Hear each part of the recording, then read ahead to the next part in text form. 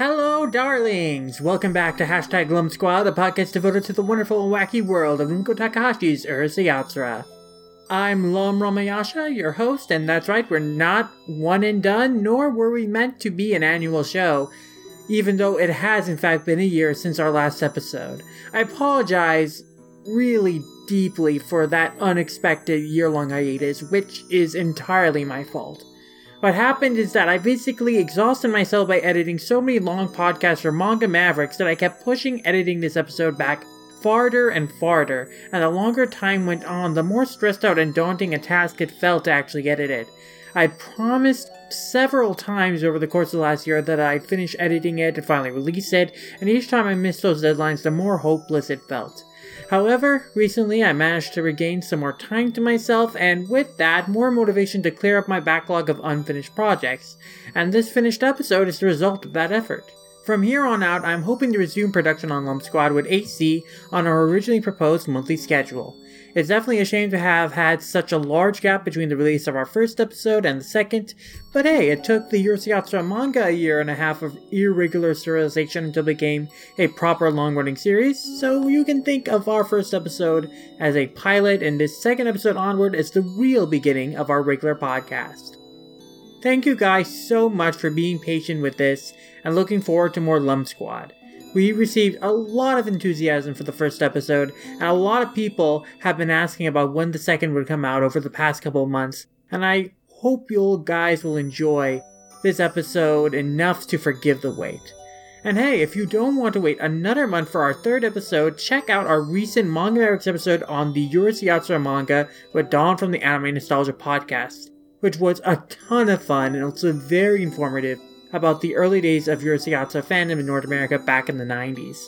But I've kept you guys waiting long enough on Lump Squad, so it's time to put weird and weird together and make things even weirder once again as we head into episode 2 of Hashtag Lump Squad talking about the Urusei Yatsura anime.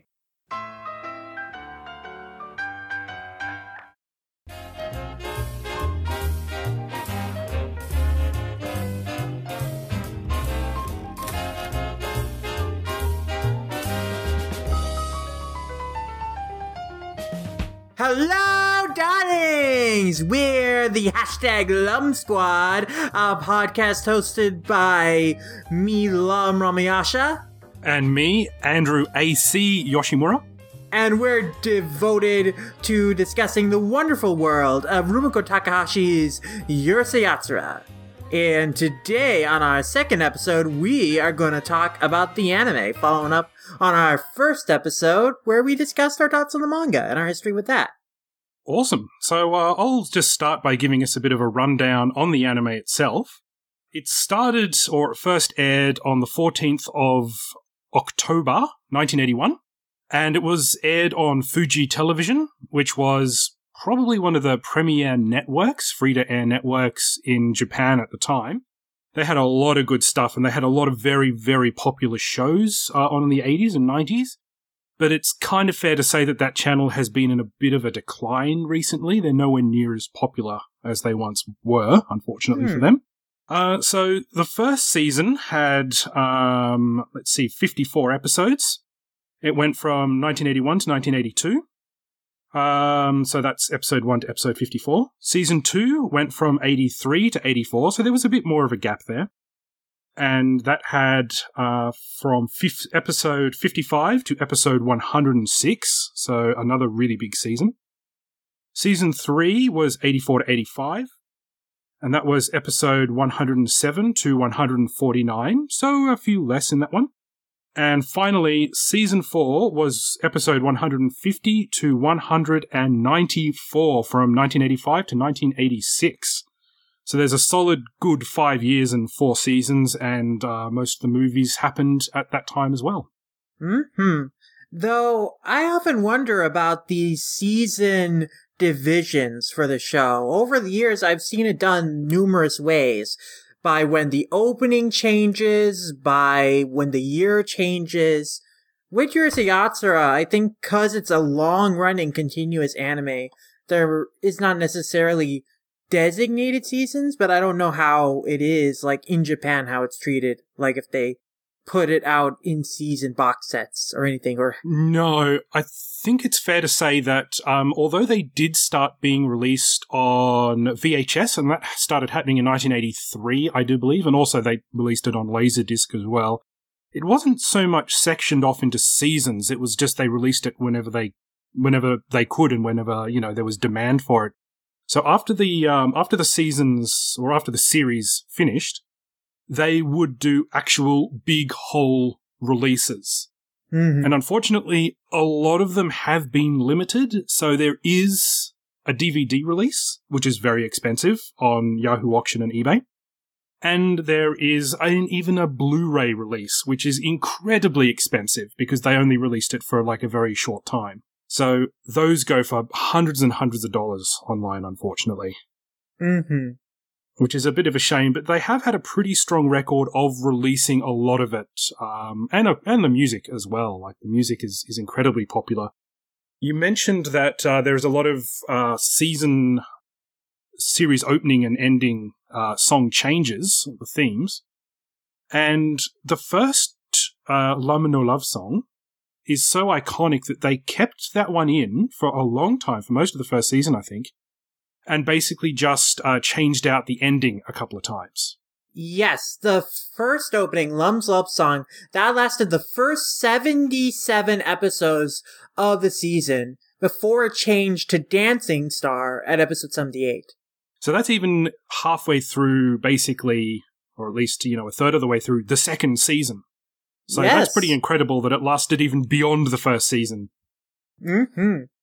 And you can see why. It's pretty representative of the show, and it is very iconic. If you were to think of the Urusei Yatsura opening that best represents the show and you would most associate with the show, I think you'd go with Lum's Love Song, because just the entire sequence of it, and the fact that the idea is that it's Lum singing the song to Ataru about how he'll never be able to get away from her. That is the show. That is the premise of the show. And it's very fitting. And if you listen to the lyrics, it's actually pretty creepy. Yeah, I mean, that fits what the dynamic was at the start, was that this alien girl, this psychotic alien girl, was entering Ataru's life and causing total mayhem on it. And, that's how the series began, especially in the manga. In the anime, they soften Lum's character more so to the point where it's not, it becomes less fitting more quickly in the anime, which is interesting. But in terms of what the premise of the show was, what the premise of the series was at the beginning, it's very fitting.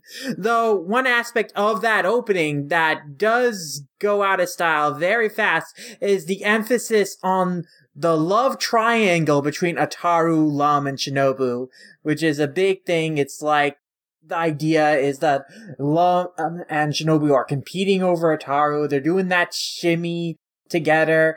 The final shot sequence is them on the moon, and Shinobu and Lum are pushing on two sides of the moon to wing Ataru back their way.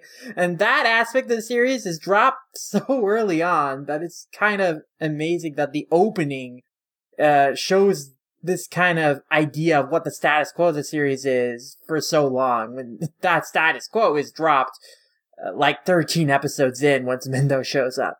I think that's important because it is, you are right in the fact that Shinobu doesn't become less of a character. She, in fact, becomes more of her own character when she kind of actually gets away from Ataru a bit. But also, it is pretty important to the first, 10 or 15 episodes of the series, that love triangle. So, because it does kind of set up the dynamic of those three main characters, and it is, even though it's dropped pretty quickly, as you said, it's still really important to kind of set up what Urusei Yatsura is. Mm-hmm. And although a lot of what Urusei Yatsura is, everything resets after every episode, there is small amounts of character continuity. And Shinobu probably is the best example of that for, someone who used to love Ataru and then they were kind of, on shaky ground because of Lum. And then Shinobu just loses interest in him after a while. And they just continue that on.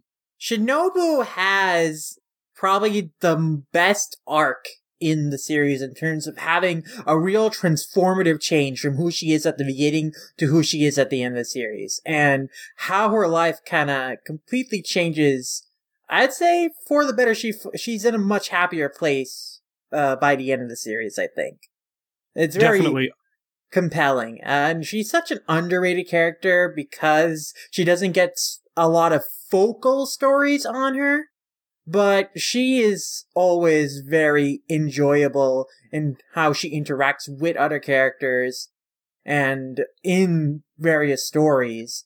And so I like seeing how her role and how her status in the group, in the ensemble cast, shifts as the series progresses. Because unlike other characters, where the dynamic and the relationships are kind of the same throughout, Shinobu's relationships to other characters changes the most as the series goes on.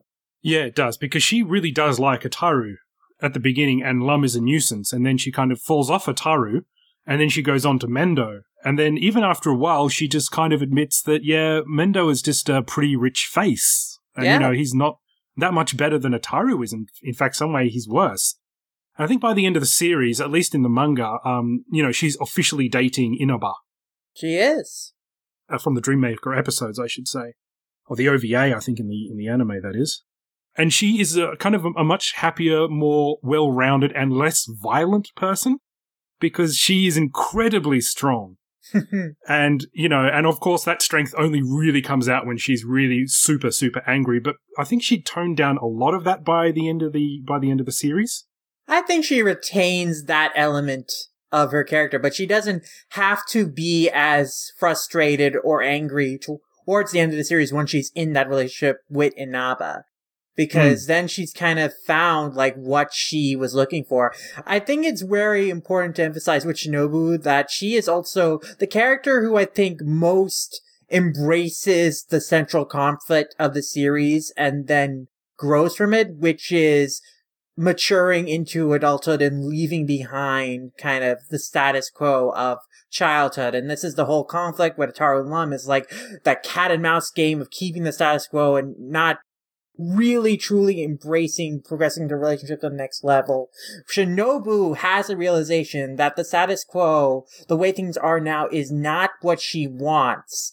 And this is shown in Inaba the Dreammaker. She envisions a future in which everything is the same as they are when they're adults. Like older relationships to each other, like the entire dynamics, nothing has changed when they're adults. She makes that future because she thinks, what would that be like? Would I be satisfied with that? And she sees it and she's like, no, I thought this would be what I would want, but this isn't what I want. I do want my future to be different. I do want change.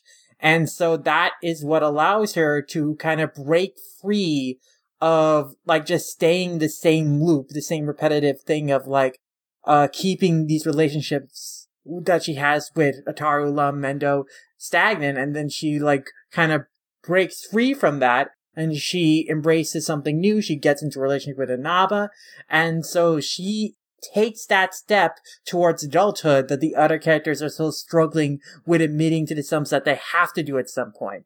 And, you know, Takahashi herself, like the ending of the series, the why it's not explicit that Lum and Ataru have moved on to the next step is because she wants the characters to enjoy their childhoods. But I think it's so valuable and so compelling that Shinobu is this example, this one singular example of a character. And because she is one of the central trio introduced at the beginning of the series, it's so important too, that she is that character who takes that step past who she was at the beginning and past like what her life is now, and she embraces change. And like, that's a huge thing. It's a powerful message because she has been there since the start, and she has seen and she's gone on many of these kind of wacky adventures with everyone. And she, you know, she is often the voice of reason in this, in a lot of their adventures, despite her temper. And I think, Shinobu I think the kanji for her name can kind of mean, calm and patient, which if you look at Shinobu before she gets angry, you might think, yeah, that totally is her. But also she's got this other aspect to her personality where she just gets angry and super violent. Yeah. And which is a contradiction, which is a clever part on Takahashi, I think, because Ataru, before Lum came along, obviously did need someone of that caliber to sort of match him in that space, I think, because no normal person could happily date Ataru. Yeah. You need to be kept on some sort of leash, obviously.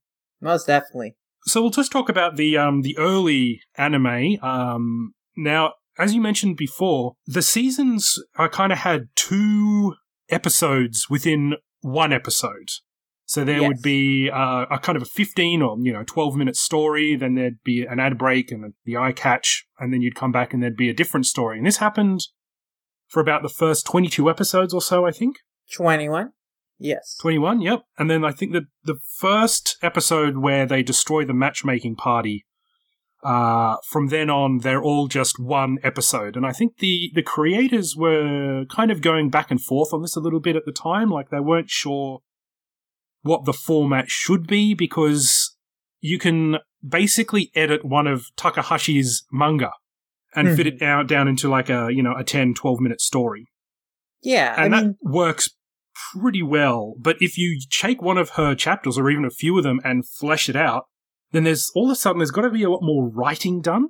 Mm-hmm. From the series creators, they've got to start adding a whole bunch of things in, and I think Takahashi would probably have final approval on all that stuff if she, was that deep into the production. I'm sure she saw the scripts in any case.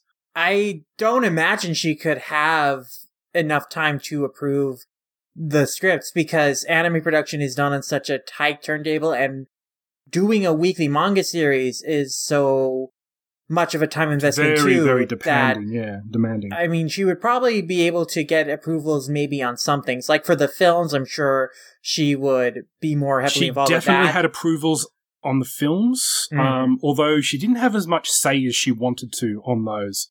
The thing is that if you can't start doing 2 episodes within an episode, you're going to run out of Takahashi's original works a lot quicker than you would otherwise. And then that's when the writers are going to have to step in and do these sorts of things with the characters basically from scratch, which isn't necessarily a bad thing, and I'm sure a lot of people wanted to do that and embrace it.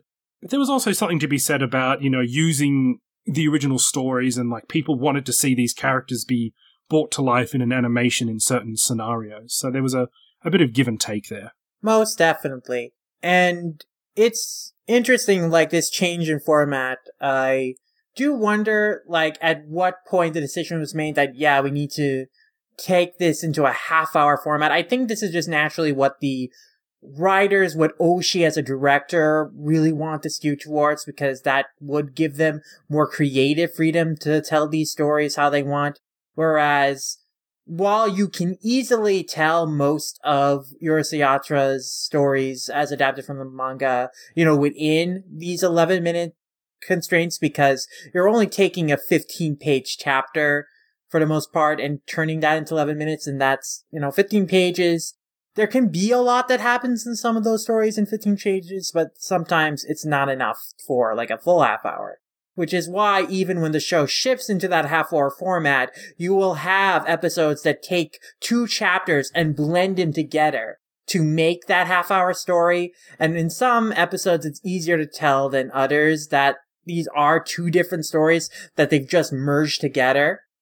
So it was definitely, I think, more on the idea that they wanted just the creative freedom to have this be a continuous story throughout one episode than have it be 2 different halves, and have that be more episodic within a singular episode.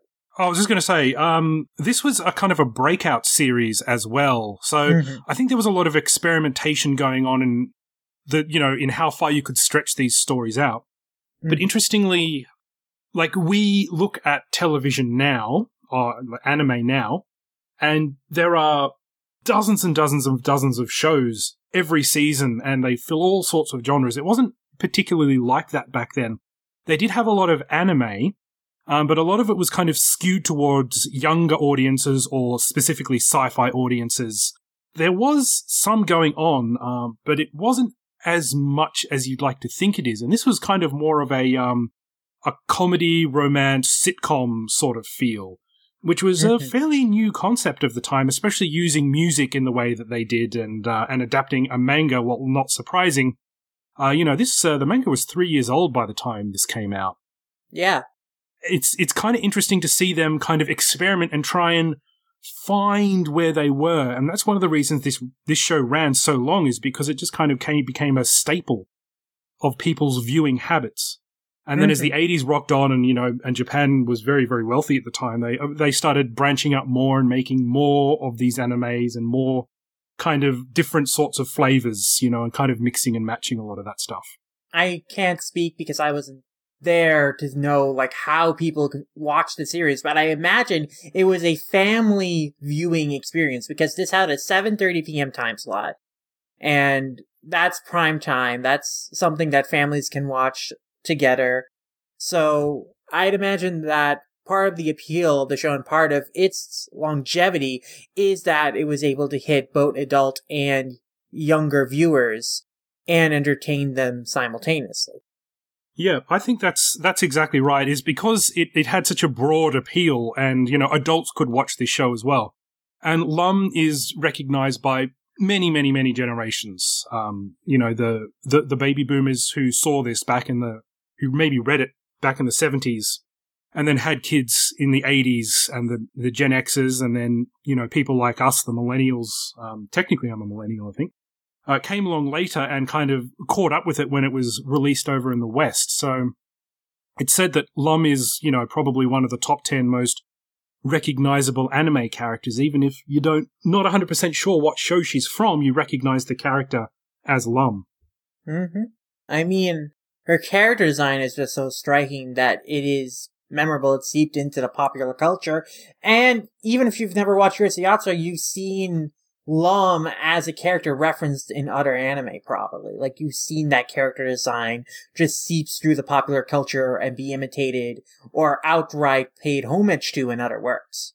Yeah, Lum has a lot of quote-unquote cameos in a lot of other popular manga before and since. I think there's even one in Detective Conan from memory as well. Yeah, so there's a pretty great one. It's because there's a character called Rum in Detective Conan, and there's a scene where like Conan's asking Aihibara, "Do you know who Rum is? Who this member of the Black Organization is?" And she's like, "Lum from Urusei Yatsura?" And it's like, no. It's a good scene. That definitely tickled me as a fan of both series. Another one reference that I liked that happened recently was like Yoshihiro Togashi was a big fan of Urusei Yatsura, and like in a chapter of Hunter x Hunter a couple years ago, there was like a character design that was just basically Lum. It was like a character who is like directing people on the ship they're on. The name escapes me, like the big whale that they're taking to the Dark Continent. And it was Lum. The face, the hairstyle. It was just, I looked at it and I was like, oh my gosh, Togashi, wow. I love Lum appearing in a Shonen Jump manga. That's pretty great. That is something of a dichotomy, although, they have a fairly healthy relationship between the Shonen magazines, and of course Lum appeared in Shonen Sunday, so she gets referenced there quite a bit. Mm-hmm. But occasionally you'll see her in other things. One of my favorite anime cameos is actually from Otaku no Video, which is a Gainax one where someone is actually cosplaying as Lum. And it's a pretty brave cosplay, I gotta say, going out in public in what is essentially just a bikini. Yeah, I've seen it. I've seen it many times before, and it's always I'm always so happy to see it. And there's so many different people of different genders, different shapes, different sizes being able to do this, and it's always magnificent whenever you see it. It's always so well done. Mm-hmm. I love seeing people embrace their love for the series, and it touches me that the character means so much to them that they cosplay her. And the anime, like the manga was popular, and it should be said that it was very, very popular and remained popular for a very long time and still gets reprints as it's happening in the English world today. But the anime really did help that a lot. Mm-hmm. The anime was such a breakout hit and became such an iconic image of Lum, and from the 80s when. And it's also a bit of a nostalgia thing because, as I said before, Japan was so rich and so much was going on back in the 1980s that a lot of people look back on that time and say, "Oh, things were so great back then. Things were so wonderful. Everyone was so rich." Lum kind of represented that culture in a lot of ways. This kind of freedom of expression. Just being lighthearted and wearing a bikini and being on television every Wednesday night. Yeah, I can definitely see that as like a artifact of its time, like something symbolic of a bygone era that may have never actually existed, but in your mind, in your nostalgia, you envision it as the ideal place in time where everything was great. That's true. And yeah, we're having it on Wednesdays, and I think it may have shifted around a little bit as the series went on. But Wednesdays at 7:30 does seem like such a sitcom primetime sort of thing to me. Mm-hmm. Because when I was growing up in the 90s in Australia, that was always the day. Wednesday was always the day that they would show new Simpsons episodes on. Mm-hmm. And that seemed to be the day that everyone was home, and they would get massive ratings for that. So I'm not sure what it was like in the States or anything like that. But it was always a Wednesday, 7:30 in Australia. You'd get all your homework done, your chores, and you sit down and you watch The Simpsons. So I guess it's the same sort of mind frame here. That, it's kind of a prime time. This is chosen because people will sit down and watch anime at this time. Yeah, I mean, Simpsons was that in the 90s in the US back in the day. Now, I wasn't there for it because I got into Simpsons when I was at the proper age to, which would be early 2000s. But Simpsons, but yeah, I mean, from anecdotal evidence, that is how you were describing, like, that was how it was in the US. That whenever the new Simpsons would come on, that was like dedicated viewing, a ritual viewing experience for families across the states. Like, everything would stop, and they would plop down in front of the TV and watch the new Simpsons, because, like, it was that big of a deal. I imagine that Urusei Yatsura, perhaps maybe not to the same extent as something like The Simpsons was in America, but I would imagine that it was probably that kind of ritual viewing experience for many families in Japan in the 80s as well. I'd say so, yeah. It's definitely popular amongst, kind of not. It was kind of made for kids with kids in mind, so kids can understand, but also teenagers and anyone who would just flick on the TV and they go, "Oh yeah, this looks like fun. I'll watch this." Mm-hmm. I'd say in Japan, I'm not even sure whether you'd call it a cult status because it's not. It was very popular at the time, and it still continues to be well known today. Except it hasn't been repeated on any of the main channels for quite some time. I'm sure that it's on some of the pay channels, or it might be on some of the more rural affiliate networks. I'm not 100% sure on that. It's kind of a weird dichotomy because people still love this series, but it's actually quite difficult to get your hands on in Japan, at least legally. Japan does come down pretty hard on people just putting things up on YouTube. If it's, if it's on Japanese YouTube, it's actually difficult to find some theme songs actually without them getting taken down occasionally. Wow. Yeah. That's harsh. It's pretty intense because they just want to sell the records, they want to sell the CDs, and they want to sell the DVDs. And because some of these studios and rights holders just kind of squat on the rights, and then they'll do a re-release for hundreds of dollars, and they'll sell out of that really quickly, and they'll have made their money. So Urusei Yatsura is a prime example of that. And it would be really good if they released it again on Blu-ray. Because even though it doesn't have English subtitles, I would definitely jump on that if I saw it in a store. But the last time I saw it, it was for $1,000. Wow. So, yep, 100,000 yen. Yeah, when I've seen it around on eBay, I've also, like, if you get all the sets together, it would run $1,000. And, like, sometimes to look at those eBay listings, I'm like, oh, it's tempting. But I don't have $1,000 to spend. No, my wife would kill me if I spent $1,000 on Blu-rays. Oh, even in the US, talk about the availability of Eurostars in the US. It was distributed over here by Animago in the early 90s. They put it out on VHS tapes, and they bundled with them like these very extensive liner notes that you can still find for the first couple of DVDs / first couple of releases they did of it. You can still find PDF copies of that on their website if you visit it, but they don't have it for every volume of the series because they released Urusei Yatsura in 50 VHS tapes and later DVDs, which would have 3 to 4 episodes on them piece, and then altogether that would be 195 episodes. Later in the early 2000s, they put the series all on DVDs, and then the DVDs would have like box sets of 5 DVDs a piece, and so there are 10 of those box sets out there. And then there's, of course, DVDs for the OVAs, where they would bundle 2 OVAs to a DVD. And then they also had most of the movies, except for Beautiful Dreamer, which was by Central Park Media. They had that for some weird licensing mishap that they had all the movies except for Beautiful Dreamer.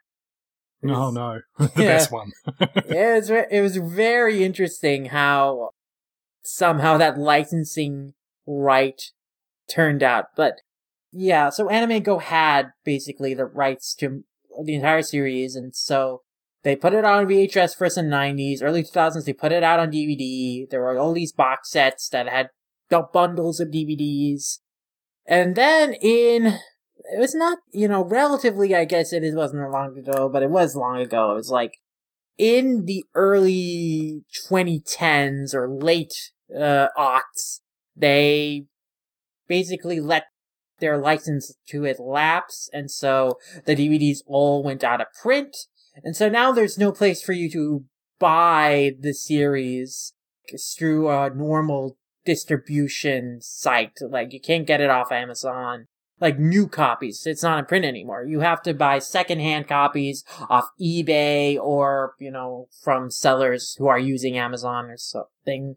And those can be pretty pricey depending on the DVD.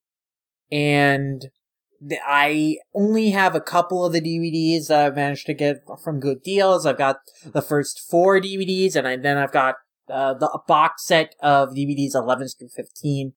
Unfortunately, only volume 4 of my DVDs still has the liner notes because, again, these are secondhand copies. But at least those are those are available on the site.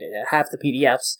But yeah, well, it's good that it did get an actual full release because, it was never released that way in Australia. In fact, it never really got a release at all in Australia. Everything had to be imported either from the US or from the UK, who may have had a different distributor. I can't remember. But the liner notes I have for my very few VHS copies, I still have them. And the liner notes are absolutely fascinating and definitely worth a read, no matter what form you find them in. And I've got a couple of the movies on VHS. I've got, I think I've got 1, 2, and 4 and 6, I think. Interestingly, the very first time I saw the 5th movie, which is officially speaking canon and the last episode, or how the series ends, which is actually just literally called The Final Chapter, I got a cheap Chinese knockoff of it from a store in, I think in Sydney that, just had a whole bunch of bootleg manga. And I went, oh, wow, I haven't seen this yet because there was just no way to get it. And I bought it, and it did have English subtitles on it. And they got the names so weird and mixed up. They called Ataru Moroboshi Don Stars. Wow. And I just, every time it came up with, oh my god, what are you going to do, Don Stars? I just burst out laughing. This is like the Chinese fan translations I've heard of One Piece, where they call Usopp Liar Boo. What the heck? How do you come up with a name like that? It's pretty magnificent, though. I kind of appreciate it just for its bootlegginess, but I really need to buy like an actual copy of that movie at some point. Thankfully, to kind of round everything out. The DVDs of the films are pretty easy to get off of eBay. Like, they don't go for too high a prices because I think there are a lot of them printed. So you can usually find someone selling them for like a reasonable $10. So that's at least very fortunate. But like, especially for later DVDs of the TV series, the prices for those DVDs can go very high, like $100 for one DVD, which only has 3-4 episodes. So yeah, I mean, people really know the value of what they have because the series is so hard to find now. Yeah, I guess as we go on in time, there's going to be more Urusei Yatsura fans, which sounds a bit strange, but because of the nature of the show and just the way that anime has become more and more popular in the West, especially over the past 20 years, people are starting to go back and look at some of these earlier classic series. And something like Ranma is available a lot more readily to the public than Urusei Yatsura is, so they might see Ranma and get into that and go, oh, I want to see the rest of these works. Oh, Inuyasha, that's pretty easy to get. And then they look at Urusei Yatsura and go, man, this is fantastic. But it's actually really hard to get a hold of. I'm assuming at one stage there probably will be some venture will probably start up and concentrate on streaming retro anime over the internet, I suppose, like Crunchyroll or one of those other streaming services do. But who knows what the rights issues are like now, because I'm not even sure who holds the rights in Japan, whether they even want to sell it to a foreign audience. The Animigo translation might not be available just to take and reuse, so you might have to retranslate everything again. And 194 episodes is very daunting. Yeah. It's funny that you mentioned the whole get into Takashi's works through Ranma, then Inuyasha, then Discovery. That's literally my story, is that I got I've heard into that story many times. Yeah. So lots of people have told me that that's how they found out about Urusei Yatsura, is because they saw Ranma or Inuyasha first, and then they explored the rest of the works. Yeah. And then they went back and saw the original and kind of went, I want to know more about this. And then, you know, it's kind of like what I did, because I read the manga first, and then I found a copy of one of the VHSs, and I was very lucky with the VHS that I got, actually, because it, as well as some of the early episodes, it actually had what was called the Spring Special. Mm-hmm. And the Spring Special was kind of like a 45-minute kind of featurette that had their trip to Nara, and where they meet the female ninja. Mm-hmm. And it also had like a series overview up until that point, so the first kind of 20 episodes. Yeah, that Spring Special was aired between episodes 21 and 22. And Yep, it was that's the basically kind of like the dividing point from when it switched from the 2 11-minute segments per episode format to the single half-hour format. They kind of use that special as like a buffer for that transition, which is a great idea. And it even has an advertisement, a safety advertisement on there of telling people to be careful of your carp streamers. Yeah. So carp streamers are kind of these cylindrical kites that you can put up on the top of poles. And it's very windy in Japan in spring. So these kind of carp streamers just kind of flow in the wind and look like carps swimming in the sea. It's a lovely effect. And this kind of 30-minute spot, 30-second advertisement was saying, look, we all love carp streamers. Don't put them up near power lines, you idiot.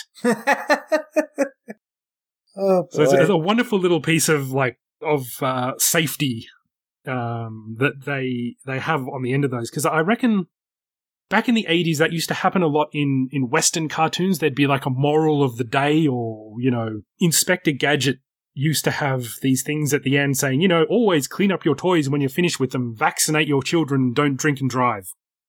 And that was actually one of the Inspector Gadget episodes where he gets drunk and drives a car. So look that up. It's actually true. Wow. So how about we talk about the differences in the anime as the anime went on? Because, you know, the animation style did change, and the overall tone of the series did change from the first episode to, you know, the 194th episode. Most definitely. Because Urusei Yatsura it's a long-running anime, there are different creative staff who come in and out of the project, but also individual episodes will have their own episode directors who have their own distinctive style.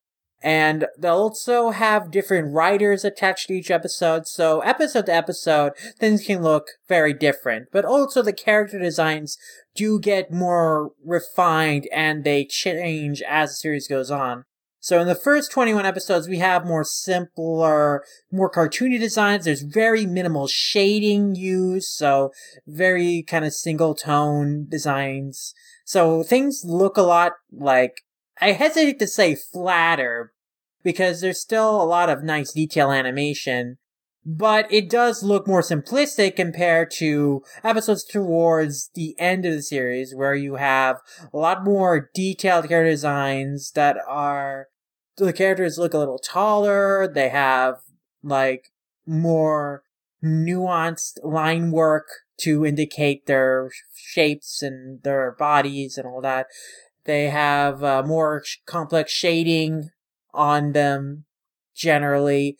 And in general, as the series goes on, the directors employ more artistic liberties to make episodes stand out in visually interesting ways. I think that's right. Well, they were kind of doing a lot of experimental stuff, and in terms of the character designs, they're very much based off Takahashi's work, and a lot of the facial expressions that they use, especially in the first 20 episodes, are almost kind of mirror for mirror about how Takahashi would draw the Lum's angry face or Ataru's kind of goofy face.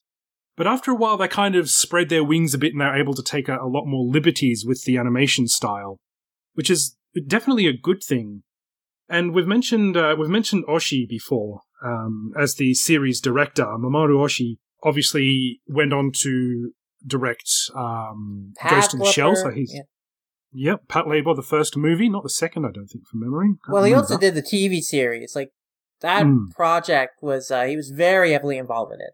So he directed, or was the overall production director for the first 106 episodes. So the majority, and especially, the first 2 seasons there, he was heavily, heavily involved. And he directed the first 2 movies as well. He was not happy with the way the first movie kind of panned out, but that's Takahashi's favorite one because she thinks it's the most accurate to the characters. But he loved the second movie, and we all kind of consider that a bit of a masterpiece nowadays, but it was actually quite confusing for people to look at back in the day when that movie first came out. Mm-hmm. So after that, who took over? It was Kazuo Yamazaki. Mm-hmm. And he had a bit of a different style again, although he did kind of mirror Oshii's work to some extent to keep the flow of the series going, but he took a bit more liberties with his own style, which I really appreciate. Mm-hmm. I mean, Oshii really made the show cater to his own sensibilities in pretty much both the writing and artistic aspects. The style of humor that Oshii and the staff of the anime employ is focused more on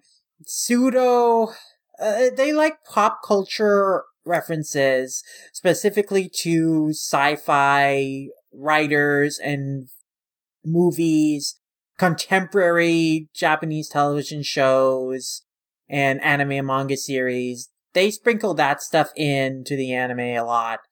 And they also are a really big fan of characters going these big impassioned speeches that are pseudo-intellectual, but they're just rambling about these ridiculous ideas in this over-the-top way and treating their mad ramblings with gravitas.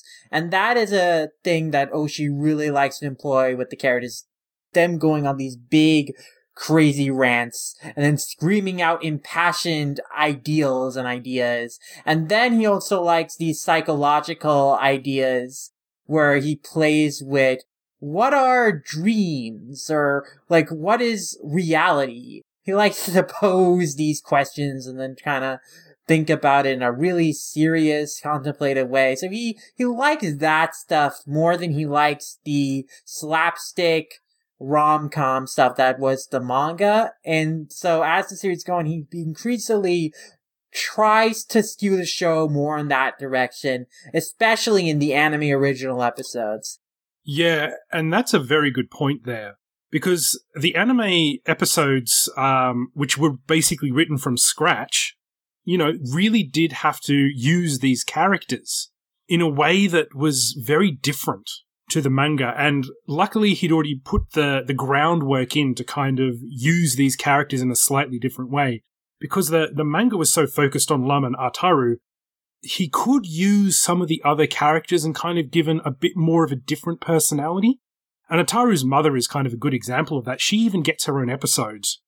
I think it's in the second season, I want to say, where she's having a dream within a dream within a dream about Earth being attacked and her going shopping. And throughout the entire series, she's never actually given a name. Like, you don't actually find out what her name is. She's just Mrs. Moroboshi. She's just always Ataru's mother. Yeah, but that episode you mentioned, episode 78, Woe, Mother of Love and Banishment, that is one of my favorite episodes, because Ataru's mom, both in the manga and anime, is one of my favorite underrated characters. But also, that episode is very interesting to watch. It's very well directed. I think it explores the character of Mrs. Moroboshi in a very compelling way. But also, it's very interesting to watch that episode and see, oh, this is the rough draft for Beautiful Dreamer. This is Oshii first exploring these ideas about the thin line between dreams and reality, and then kind of this self-existential crisis about what is the life I'm living, and am I stuck in just this status quo that I cannot escape from? What am I living this life for? All these ideas that are later expounded upon in Beautiful Dreamer, that's all in this single episode. And it's very interesting to look at that episode and see, wow, so this is Oshii kind of playing around with these concepts that he's going to expand into his big, kind of artistic statement to, kind of fight back against what Only You was, as this, what I think Oshii felt was, oh, this is pandering to the fans, this is kind of fluff, but no, I'm gonna make Beautiful Dreamer this big movie that'll have things to say, darn it, and yeah, it's kind of just funny to kind of look at that episode and see, wow, this is him seeding the ground for things he'll do later on. He did. He really did. And he, to be fair, he laid the groundwork for that, and it paid off for him. And of course, he went on to do Ghost in the Shell as well, which also explores a lot of those ideas of self and reality. So he obviously had something in mind, and a lot of the really early ones, the episodes of the anime, did have some more of a goofiness to them, more of a kind of a Looney Tunes. Yeah. Especially sort of Tex Avery, Chuck Jones sort of aspect to them, where the characters did have these larger-than-life facial expressions, and when they got hurt in a very comical sort of way where they'd kind of twitch a bit afterwards, although it would be completely blackened by Lum's electricity. And I do love those sort of touches, because although Takahashi did all of that really, really well in the manga, it's difficult to show someone right after the effect, like twitching or falling down or, being uppercut and going up in the air for a full 5 seconds before landing back down and getting electrocuted, all those sorts of things. Mm-hmm. And I do love the violence in there, and a lot of it's directed towards Ataru, and a lot of the time he deserves it. Oh yeah, the animators definitely employ great visual gags that accentuate slapstick comedy as well. And you're right that earlier episodes skew closer to what the tone of the manga was, and they start to go back in that direction a little bit when Yamazaki takes over, but we'll get to him in a little bit. But Oshii run of the series, that kind of looms over the anime and people's perception of it in a way that I kind of want to talk about. Because whenever people talk about the Urusei Yatsura anime, they talk about Mamoru Oshii's run, his contributions to it, and it's that amazing first 106 episodes. And they look at Urusei Yatsura and think of it as, oh, this is a footstep in Oshii's career, where then he would become this great auteur, anime filmmaker, and do all these other projects and rise to greatness. And I feel like there's just this very dismissive quality, I think, to how people look at the Urusei Yatsura anime and treat Oshii's Run as like the only part of the series that has value. The only, like, that first half is like the only notable part, or the only part that matters because Oshii was the one who directed it. And I'm like, the Kazuo Yamazaki run is just as good, and all those things that you like about the Oshii run in terms of like weird experimental episodes and exploring these kind of out there philosophical ideas that is so out of the ordinary for a family show in a 7:30 time slot that is ostensibly, for mainstream audiences, that's still in the Yamazaki run. Oshii maybe trailblazed it and made that the identity of the show, but like, it's not like that stopped when Yamazaki took over, and his half of the series is more consistent, in my opinion, and it has just as many classic episodes and entertaining episodes. And, one thing that Yamazaki's run doesn't have that Oshii's run has is that Yamazaki's run doesn't have clip show episodes, But I'm just saying, not that, clip show episodes happen because of a variety of reasons. I'm not saying that, that's the reason why, like, Yamazaki didn't have clip show episodes. That's why he is more skilled as a director. I'm saying that, it's not like every episode of Oshii's Run was like this superior, perfect episode of television, and Yamazaki's run wasn't. It's just that, Oshii's run is really good, and Yamazaki's run is really good. The entire 195 episode series and the 12 OVAs, all of that is good stuff, and I just feel very annoyed that people look at the first 106 episodes and think, that was an amazing one, that was the show, the other episodes, that the show goes downhill after that. It's like, what are you even talking about? I think a lot of that actually has to do with basically just fatigue. Exactly. Because, 194 episodes is a lot of episodes, and it's it is the longest running of any of the Takahashi-based animes, although I think Inuyasha did get up there, but didn't quite get up to the same episode count. Falls short, which is surprising and amazing, because Inuyasha is by far Takahashi's longest manga. It is 20 volumes longer than Urusei Yatsura, but the anime adaptation falls short. But yeah, I agree that I think it really is because you start to maybe get fatigued of the show the more episodes you watch of it. But I personally did not have that feeling because I'm very thoroughly invested in the show, but also probably helps that I watched it after reading the entire manga, and then I watched it in a piecemeal order, starting with like my favorite stories and working my way around to the rest. But at the same time, I was like, having seen every episode of the anime like once or twice at this point, I really do not understand the perception that the show loses steam or like somehow becomes less good when Yamazaki takes over, because it's just as good.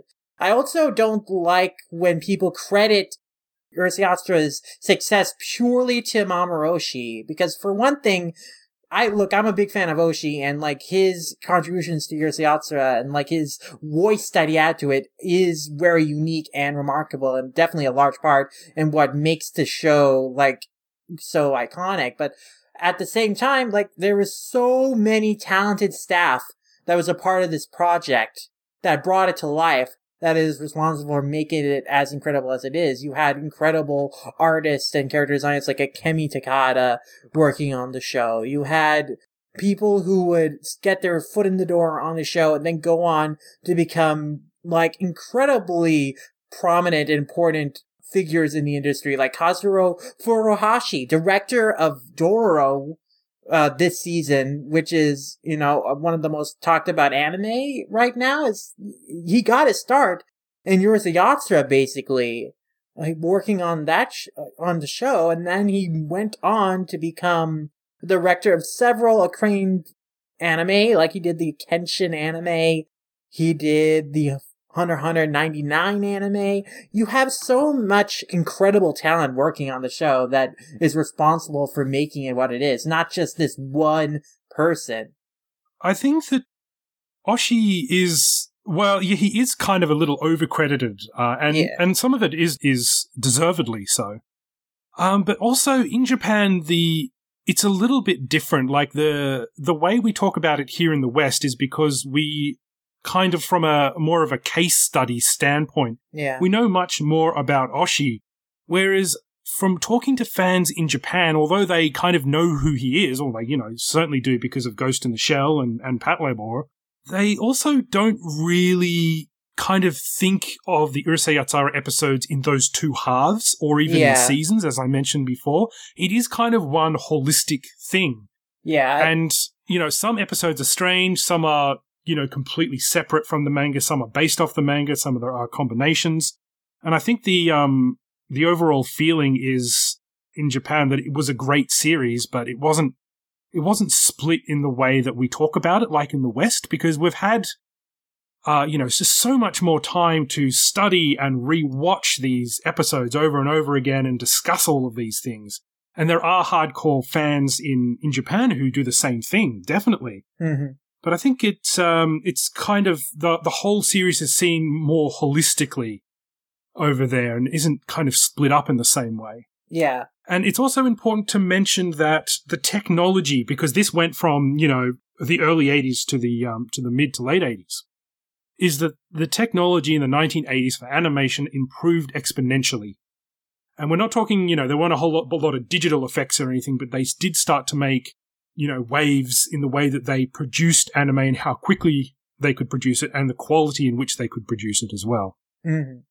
But, yeah, I mean, the show, I think, looks better and better as it goes on because definitely they have more access to resources that allow them to make the production process smoother and also allow them to refine the art a little bit more. Though I will say the animation, even in the early episodes with the simpler character designs, the animation is still very good. Even if there is more use of choppy or limited scenes, like there are still some really incredible bits of animation in even the first 21 episodes. I think a lot of the background animation there is very, very striking. Like they will do these kind of big set piece paintings of like a spaceship coming down to Earth, or like Lum's ship in the first episode coming down. And then of course they just animate the characters on top of that. Yeah. And sometimes as it's well known that I'm a bit of an animation cell collector, and I've got some from the first 21 episodes, and I'm very fortunate to have them. But some of these set pieces at the back, some of these matte paintings, I look at those and I just go, I really want one of those, and God knows what happened to it because only one would exist. But I just hope they didn't destroy it. I hope that's sitting in someone's collection somewhere because they're wonderful, wonderful pieces of art. Oh, most definitely. I would love them to make an art book of the show that would have like some of the backgrounds from it and like just all sorts of incredible art they made for it, because like the show has such beautiful artworks throughout, and the backgrounds especially are so underappreciated in how incredibly detailed and beautiful they are.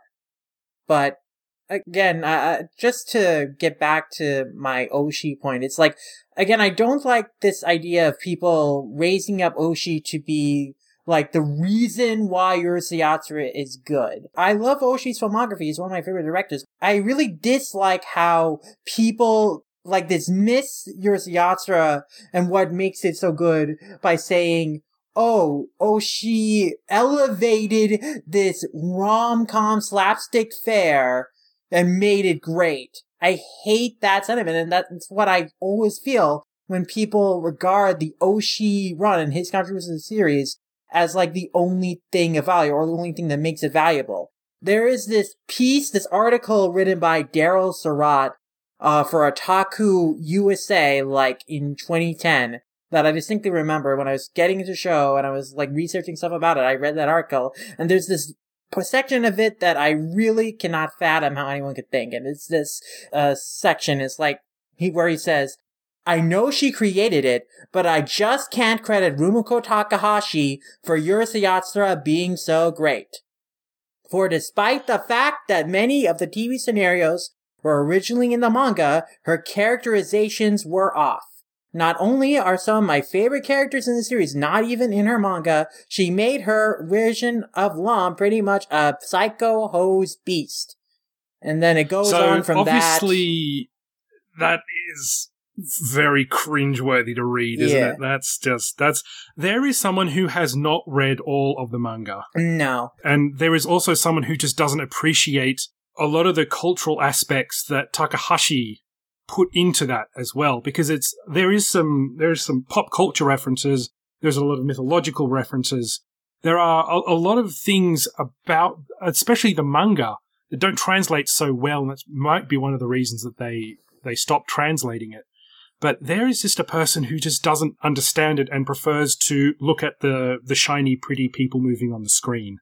Yeah, I mean, I like Daryl Surratt's writing, and I like his podcast, Anime World Order. I don't understand his perspective on Urusei Yatsura. Like, I don't have any harsh opinions on Daryl Surratt himself, but like, his opinions on Urusei Yatsura, I don't understand. Like, I can respect that he enjoys different things about it, but like, I think it's telling that what he appreciates most is the Oshii contributions. Like, and this is like representative of a perspective that I don't like when people talk about the anime and they talk about, oh, it's Oshii, and like, talk about all the other incredible staff, talk about the Yamazaki run. Yasuo Yamazaki really deserves more appreciation. Like, he is an incredibly interesting filmmaker and director. But again, I do think there is something to be said, though, that there is a different voice for Urusei Yatsura. I think you can really pin that down in the character of Megane, who is a character that Oshii pretty much invented for the show. He's based off a character design. He and the other Lum Scoopers are based off character designs Takahashi had in the manga for like 2 volumes worth of chapters, but then like did not really do anything with. And then Oshii took those character designs, he gave them like personalities that were basically just mouthpieces for his own ideas and what he thinks is funny. And then he made those into like main characters. And I like Megane a lot. He is one of my favorite characters in the anime. I'm just saying, but like, that is very representative of like the different tone and how Oshii himself saw the series. Like, as much as I like Oshii's work, I definitely see that he kind of resented working on what he thought was liked, inconsequential fare because it was, you know, a sitcom, and he didn't want to be working on a sitcom. He wanted to be working on headier sci-fi stories, which is what he went on to create after Urusei Yatsura. But, and like, I recognize that. It's just, and to me, I feel like I like Oshii's contributions to the show because they make it really interesting. I don't think that's all there is to value in the show, and I definitely don't think you can credit Oshii for making the show popular or as good as it is just in of himself, because it is a team of people who makes an anime, and it's based off of source material sprung from the mind of Rumiko Takahashi. The show does not exist without that manga, without the characters and the stories she created. And so I don't understand the line where Daryl Surratt says, you know, so despite my liking the short stories of Rumiko Takahashi, many of which she wrote at the same time as Urusei Yatsura, to make ends meet, I can't help but think Mamoru Oshii was the one to credit for her rise to superstardom. I think that's pretty insidious to say that Takahashi's career is owed to what Mamoru Oshii did on an anime adaptation of her already very popular work, which is why I got an anime. I don't understand that perspective. I hate it when people dismiss Takahashi, but yeah, again, I'm a fan of Oshii. I hate inflating him to all this importance and then dismissing the contributions of everyone else to the series. That makes so I think great. there's just a bit of a cult personality around him. Oh, most definitely. And he is someone who comes out and does a lot of interviews as well, and is happy to talk about the past of his work. So as far as people in the West are concerned, they've got something to latch onto there, which they wouldn't normally have. Like, although Takahashi does come out and talk about her work a lot, she has many, many works, and it's not just all about Urusei Yatsura. She's moved on. And so is Oshii as well. And I think one of the things about that is that you got to remember that this was 3 years after Urusei Yatsura was created, and a lot had happened. And although it was popular out of the gate, Takahashi was already doing other things. She did other series at the same time as Urusei Yatsura. God knows how she did that. Yeah, she worked on Maison Ikkoku at the same time as Urusei Yatsura. She was doing both for 8 years. It's incredible. Yeah, I don't know how you would do 2 series at once. And she was even doing the Mermaid series in the 80s as well. Yeah. And that was just her hobby. Like, she literally could not stop herself from working. And she still can't to this day. She's about to release a new series. Yeah. I understand what you mean about the cult of Oshi, but the thing is, like, the people might read what has been translated of the Urusei Yatsura manga and say, oh my god, it's all thanks to the anime. But the manga did advance over time as well. It did change, and the style of writing, and Takahashi got better at telling stories and better at writing as the manga went on. And a lot of people haven't seen the back half of the manga when it does start to focus and even develop a lot of those characters that were just kind of set pieces for a while. It really does go into some more of what makes Ataru tick, and, the fact that he has his own sense of morality, which you'd never kind of guess, that he does have his own, if warped, sense of honor and how he treats people, and especially women. Mm-hmm. It is interesting to see the differences, and some of those kind of aspects were explored in Yamazaki's run as well, towards the back half of the anime, because they started using some of Takahashi's stories and started to focus on them quite a lot. Mm. So, how about we do some questions now? Because I think a lot of the questions that we were probably going to ask each other, favorite episodes and all that sort of stuff, are probably going to be asked in the questions. Most definitely. Man, it's crazy. There's just so much to say about the anime that we didn't even talk about, like the studios, like the interesting story of Kitty Films. There's so much more we have to extrapolate at a later time. Again, the anime is so deep. And even on the subject of Mamoru Oshii, which I just ranted about for 10 minutes, like, actually looking at his voice and what he brought to the series is a subject worth a podcast in itself. So there's just so much more that we'll extrapolate on as the show goes forward. But yes, we'll move on to questions now, though I think there's something very important we do need to address before we do that, and that's, like, how did we discover the anime? How did we start watching it in the first place? That's a really, really good question, actually.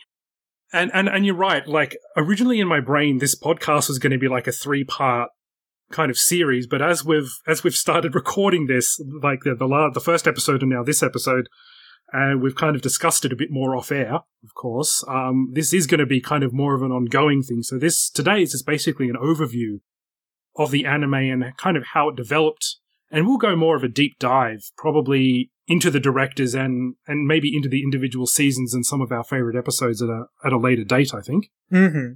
But how about you go first? How did you discover the anime? And did you discover it before you discovered the manga? As I mentioned on the last episode, I discovered the first opening on YouTube while just randomly searching anime openings on YouTube.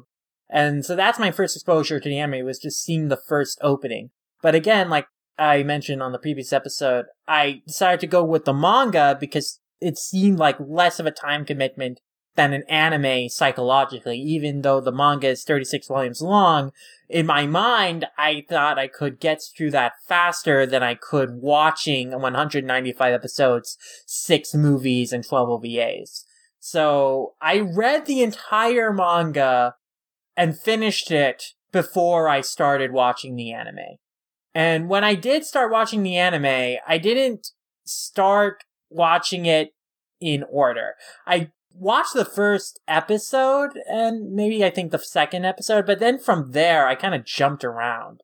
I do actually have distinct memories of while I was reading through the manga, I did check out a few episodes during that period. I distinctly remember that I watched episode 3 while I was in my school library just one day. I have a distinct memory of that popping in my head. So there were episodes I was like going and checking out while I was reading through the manga, but like I didn't really start to properly dive into it after I had finished it, which would have been in like May of 2013, just as I was graduating high school. And so then over the summer, that's when I started really getting into it.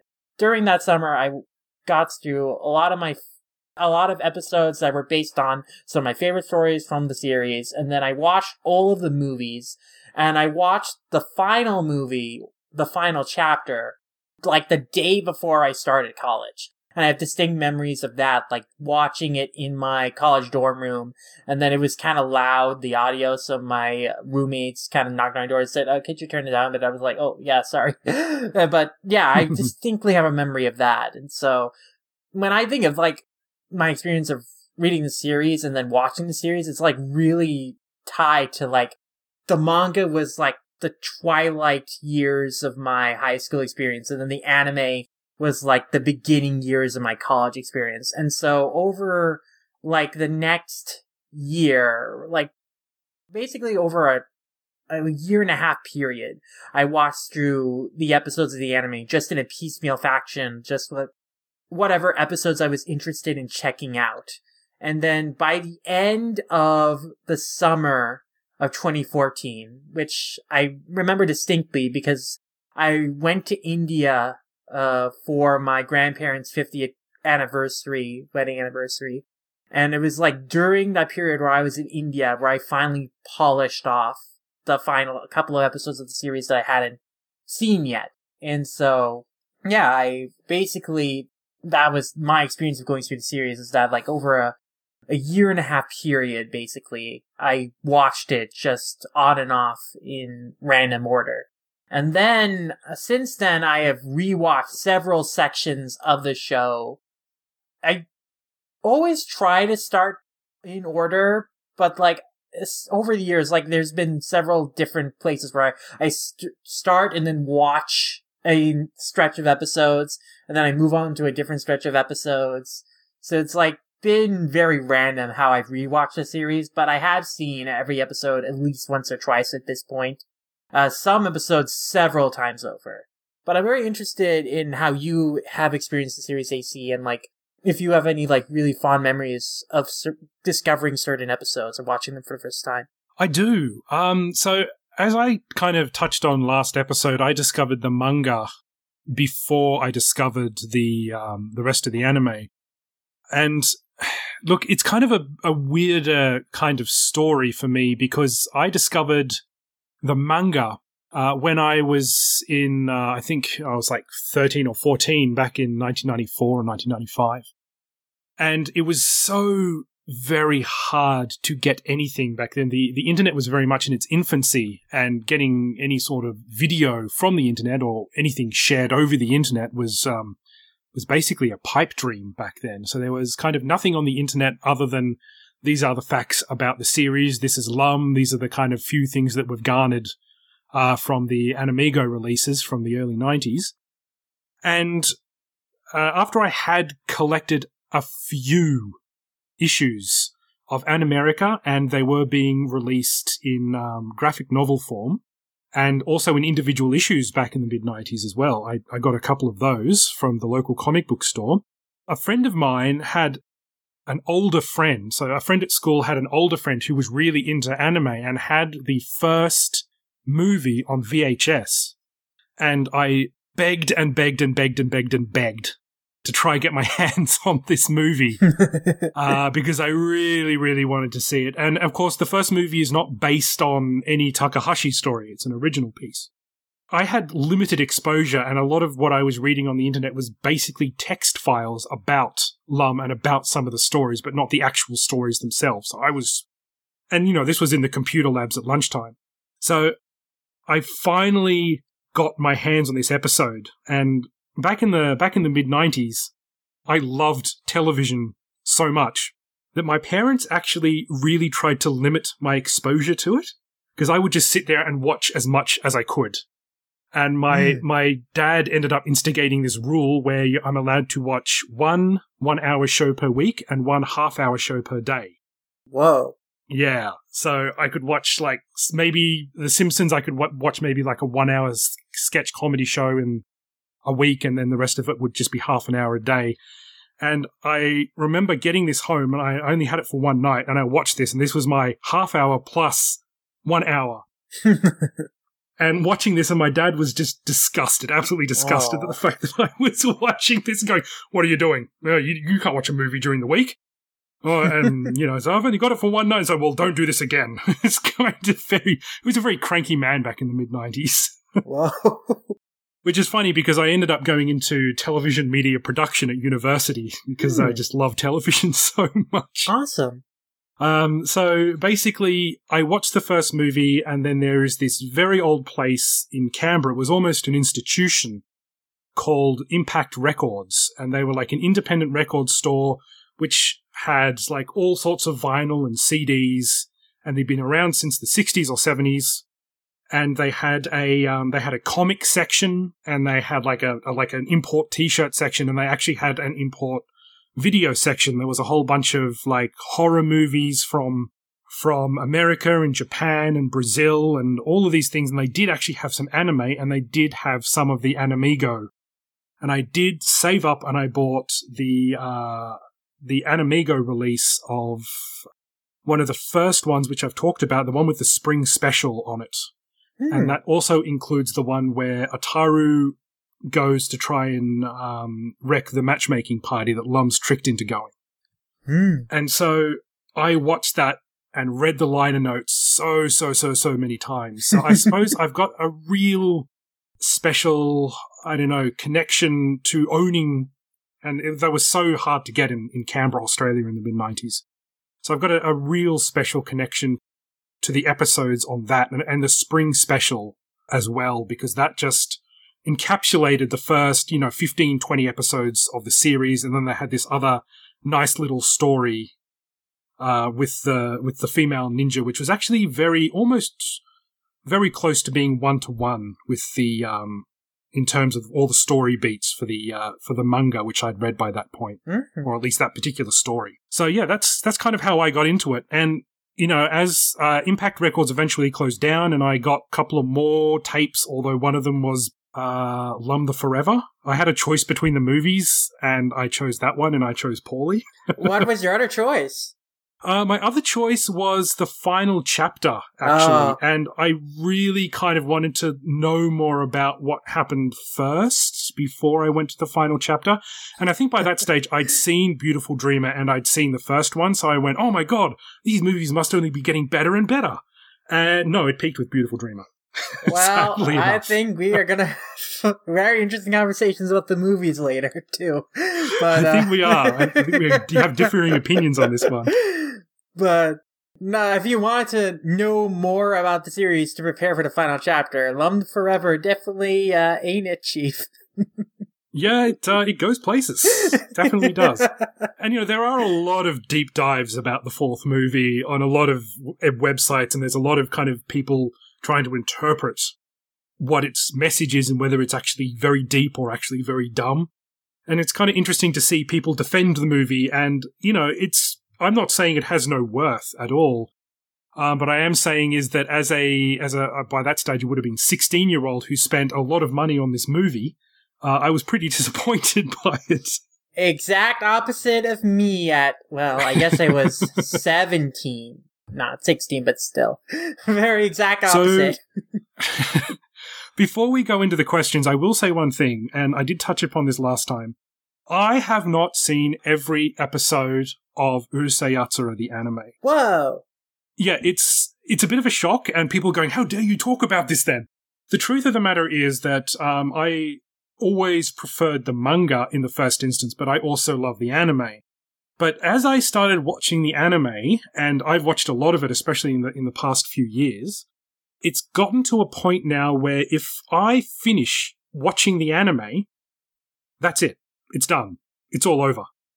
So I could have watched this, back in the 2000s when I was living in Japan. I could have watched this, when I really got back into Urusei Yatsura when I moved back to Australia. But I'm kind of really pacing myself because after I've watched that final episode... That's done. Yeah, the 10 or 12 that I haven't actually seen, I've seen it all. And Urusei Yatsura is a finite resource. Nobody's going to make more of this. Takahashi's finished the series, she's moved on, or the animators, they've moved on, and there's, nobody wants to reboot it because it's pretty much been done to 100% of its capacity. There's some stray chapters they could adapt still. Yeah, they that's could true. make up original stories. If they want to bring it back, they bring it back. There was an OVA that they did in 2008, I want to say. Mm-hmm. So they did actually do another chapter then, and that did have Kosuke in it as well, which is one of my favourite side characters, who's just really not in the anime at all because of the Lum Stormtroopers. Yeah, Perm basically took over his character. Yeah, and Kosuke is kind of in cahoots with Ataru a lot more. Like, he's more genuinely his friend. Yeah, as opposed to the Stormtroopers who Yeah. despise him and are conspiring to destroy him so they can get with Lum. Yeah, exactly. So, with all of that being said, did you want to move on to some questions? Yeah, I guess I should also just briefly note, I mentioned, my experience watching the series, but I didn't say how I watched the series, and unfortunately, yeah, I watched the series online through illegal means because it's not legally available on streaming, which I really hope it will be one of these days. But, props to Honestly Kyoko for hosting all the episodes on YouTube way back in the day. Their channel is gone now, so I can mention them without encouraging piracy. So, have a loophole there. It is a grey area, and it's going into the darker grey sort of area at this stage because the rights have lapsed.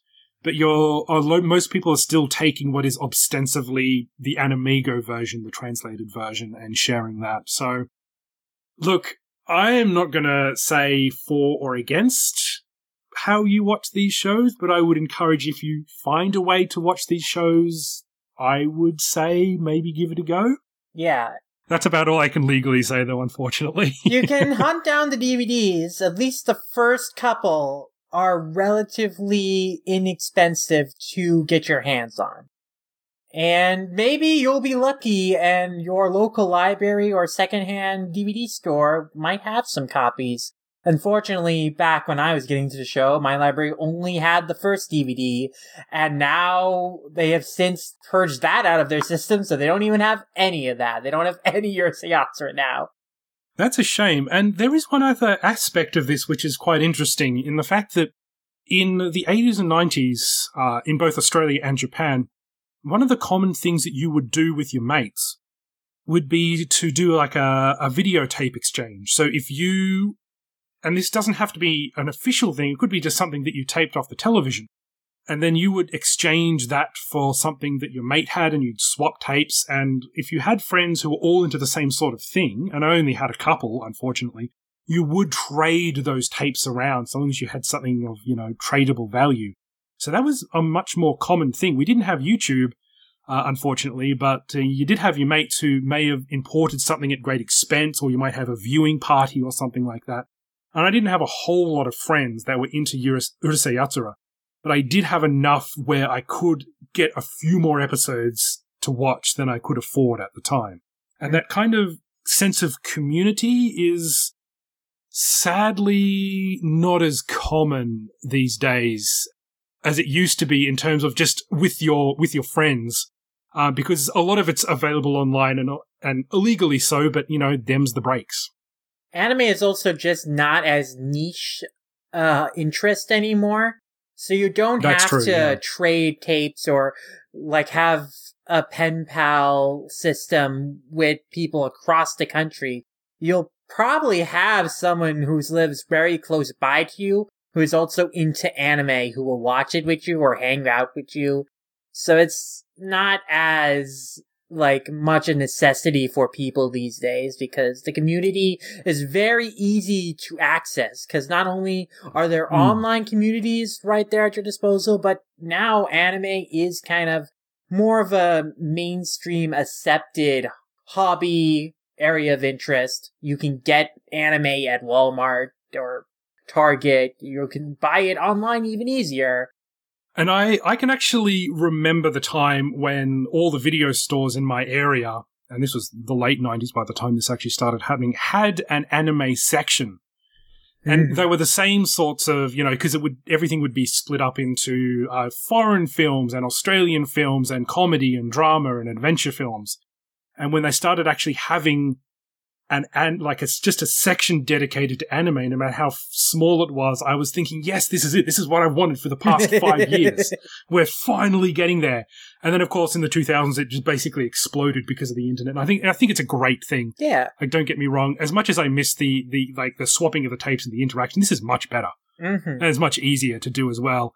But, the whole legality issue around it, I suppose, swapping tapes amongst your friends isn't illegal, but swapping files online is kind of much more dubious, I suppose you could say. Yeah, which is a bit unfortunate. I wish there was a way to share the Urusei anime in a legal capacity. Just so much easier, which is why I hope one day it gets license rescued. I'm still eyeing Discotek as a hopeful savior in this regard. They've just recently announced they've got all of the City Hunter franchise pretty much, and awesome. That's a pretty long franchise, so if they can do City Hunter, which I feel like the fan base for City Hunter isn't as large as Urusei Yatsura is even here, so I have to imagine that if they are willing to take the chance on City Hunter, I'd hope that we might be able to get Urusei Yatsura. But again, there's all sorts of other factors we probably aren't privy to, the cost of actually acquiring the show, and then maybe all sorts of other legalese to deal with. I'm sure it's some of the studios have shut down as well that were involved in the production, so there might be some right squatters there who just might want too much money for it, but who knows? So let's get on to the questions. We'll actually get on to the questions rather than just saying it this time. So did you want to start us off? Yeah, we'll start off with some Discord comments and questions. And so we have a very interesting comment from Delicious Gears here, who mentions that they find it very interesting. An episode of Urusei Yatsura led to a whole subset of Mamoroshi's works, and then expanding on that, episode 99 introduced the Tachigushi, or fast food masters, which appear in a number of Oshi's other works, and this is indeed true. Basically, episode 99 of Urusei Yatsura is kind of like a stealth pilot for this ongoing series, or at least these characters will appear in multiple of Oshi's works, called the Tachigushi. They are a big part of the Kerobero Saga, a series of films that Oshi directs, and they appear in that series. They also had their own movie, which was a live-action animated hybrid film that Oshi directed and wrote in 2006. So it's kind of interesting that he made his own characters. He introduced them in Urusei Yatsura, and then he's since used them in his other works as like a recurring characters. And it really reminds me of just like these stealth pilots, how shows will introduce characters in an already popular existing show, kind of as a way to really set up a pilot for a show that the producers want to make. One such example that I immediately think back to is like the Crash Nebula episode of The Fairly Oddparents, where it's like the entire episode is basically an episode of what would be this Crash Nebula show. It's like Timmy Turner, the main character for Oddparents, he watches a Crash Nebula show, and it's just the show, and the framing device is that Timmy Turner is watching, and it's like so transparently obvious that, this is just a stealth pilot for this other show that Butch Hartman wanted to make. And it also reminds me of, before anyone comments, yes, I know this episode wasn't made until after the show actually was already made, but in Space Ghost Coast to Coast, the episode where they have prototypes of the Aqua Teen Hunger Force, and originally Aqua Teen Hunger Force, those characters were going to be written into an episode of Space Ghost, and that would introduce viewers to that. And then the Aqua Teen Hunger Force show would get made. But then, that script was never actually made. but the show was made. And then afterwards, after the show came out and was a hit, they actually made the script of that Space Ghost episode into an episode, but they retained the original character designs for the Aqua Teens. So you have Frylock with legs and a goofier voice, and you have, like, Master Shake. He looks so different, and it's very funny. It is very interesting when people try and, like, when directors have an idea and they're kind of stymied by their own project. Yeah. And, one of my top 10 series of all time is Batman Beyond, which is indeed a spin-off of the Batman the Animated Series from the 90s. Incredibly popular. Batman was Batman of the future, and was a whole character just created in that universe, a new Batman. And then from that, there was another spin-off called the Zeta Project, which was about an intelligent android who was being hunted down by the government. And, it's a spin-off of a spin-off, but you could tell even in that episode that they'd given so much character to this one-shot robot, that they started their own kind of series in the same world, and then they had crossover episodes as well. And I just kind of love it when that happens, when they're able to get their own way in. It's kind of like it is very much a backdoor to, having a bit more creative freedom. Okay, so what else have we got here? King Rampage asks, which animation style do you guys prefer, Perrault or Dean? And I think that it's not really a Perrault or Dean style. There's actually, you have to divide it up into even more specifically the episode directors, and then because that is the look of the show is really dependent on what episode director is assigned to the show. So even beyond Perrault and Dean, like, there's so many variations within those two halves of the series. And so I am really not sure, like, what, like, specific style from a specific episode director I like most. I guess if I would, given the choice between the Perrault half and the Dean half, I think that the Dean half, like, overall is more consistent in how polished it looks. And I think the character designs are at their best in that half of the series as well. Like, I think that is when the show is actually the most expressive it is in terms of the character designs. Yeah, I wouldn't disagree with that. I would say mid-Perrault for me would probably be the one that I prefer. Not necessarily, it's not the best in terms of the animation quality, but it's just they got past the initial kind of hurdle of making these characters fit into their own world, and then they kind of hit this midpoint where it was very consistent. Everything, was kind of set up according to the series Bible, and it hit a lot of the right notes during that time, I think, especially when they started doing full half-hour episodes rather than just the two-parters for one ep. So I reckon it would be mid-Perrault for me. Nice. Yeah, I do think that's a very good section of the show, too. Like, that is a very nice looking part. Let's read another Reddit. Is this a Reddit question here, this next one? Yeah, this is our only Reddit question. It comes from RC Robert, who asks, Chance on Love and Open Invitation are two of my favorite Urusei Yatsura songs. Can you tell me anything about the singer Cindy? And I really don't know much about Cindy other than I like her discography from what I've listened to of it. And I do really love Chance on Love and Open Invitation. But I don't know much about the history of Cindy. But I think one thing I'd like to do in future episodes of the show at some point is kind of explore the musical talent behind Urusei Yatsura and, like, their contributions and kind of look back at their histories. But for now, I don't really know. We could definitely do a deep dive on that. And one of them is because there's not just the Urusei Yatsura and the songs that appeared in the anime. There's also a whole bunch and subset of music and remixes and jazz themes that have become, that people did after the series ended and have just been inspired by the music from the anime itself. Oh, yeah. And there are, if you go to the anime section in a lot of the book-offs, which is like a second-hand shop in Japan, they still have a series, like a section in the anime section that says Urusei Yatsura. So they'll have like a Sailor Moon section, as well as just the normal, Japanese alphabet. Wow.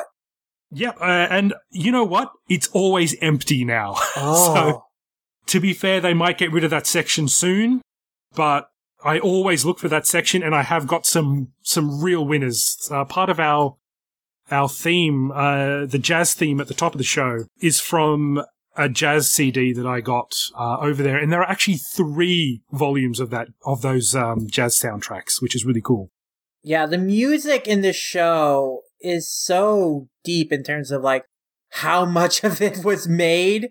Like, it's kind of insane when you look up kind of the complete soundtrack and then all the remixes, all the additional pieces of media and music made for the show. It's like, there is a lot to discuss in that, yeah, we'll definitely dive into that stuff later down the line. But I'm sad for now we don't have much to say about Cindy other than we like her songs too. But hopefully in the future we'll be able to explore her a little deeper and look back at her history. Yeah. I don't really want to go into this question too much because I do have a little bit of information, but I would rather do a bit more of a deep dive because I actually know a bit of Japanese. I can research these people in Nihongo, which is very, very helpful. Because there's, we know a lot of English, a lot on this subject matter of Urusei Yatsura, but there's also a whole swath of things that we just don't know, and it's actually really difficult to find out about. Oh, yeah. But now we'll move on to the Twitter questions, which we have a lot of. In fact, I just added a new one to our document here as we yep, were. I just got that one as well. Yeah, so I'm so happy that we have such a passionate fan base already. Like, that's really awesome. But yeah, Lum Squad is really something else. They're just just a great bunch of people who are really, passionate about a show that hasn't been on now for over 30 years, which is pretty amazing. Yeah, I mean, we got to keep the love of Lum alive. But let's read off the first question. So Chicory, who's at Chicory's _ it's my friend Michan, who is Sydney based.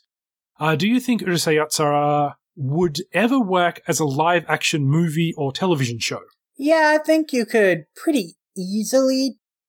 Like, in some respects, a lot of the appeal of Urusei Yatsura is the fact that it is a cartoon. So there are things about Urusei Yatsura that's not going to translate to live action. The inherent slapstick nature of it, like some of the goofier characters and character designs, like the Dapaya fish people are not gonna look cute in live action, but at this, like, the basic story of Urusei Yatsura, like doing Lum will not be that hard to do in live action. People are already cosplaying her and looking pretty good in those cosplays. Most of the characters can be realized in live action pretty well. Like, you could do it. Do you need to do it? No, I think that the series has more creative freedom in animation. But yeah, I could easily envision it being done in live action. I think you'd need to go on one end of the spectrum or the other. You could do a live action Urusei Yatsura show. You could have it more realism based, where the only special effects you'd really need are Lum's flying and her ability to electrocute Ataru.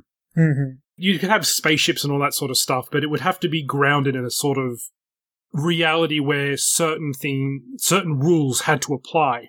Whereas the only other way you could really do it, and that would be more of a drama than a sitcom or a comedy, I think. It would have to lean that way. Whereas the other way you could do it would be the way that they did the live action Ranma telly movie a few years ago. It's about 6 or 7 years ago now, I think. Which is kind of really have it more on the goofy end of slapstick and people getting hurt and how are you going to do Genma, the guy who turns into a panda? How on earth are you going to do him in anime? Well, they just put a guy in a panda suit and just played it off as a bit more of a laugh than anything else. So you could definitely do it as the more of the goofy end of things as well, but that also lends itself to being more of a cheaper looking production more than anything else. You're going to have to make it look B grade or you're going to have to go in the serious direction. So You could do it, but I wouldn't recommend it. I think I'm pretty happy with what we've got right now. Yeah, I mean, I wouldn't be like upset if they ever tried to do it. In fact, I think that they've made like commercials with live action like over the years, but like, yeah, again, I think that Urusei Yatsura, a lot of the charm is the fact that it's a cartoon, so you definitely are losing something if you try to do it in live action. There is definitely a Looney Tunes sort of element to that, and to the slapstick. So one of the interesting things is that they did used to have stage shows of Urusei Yatsura.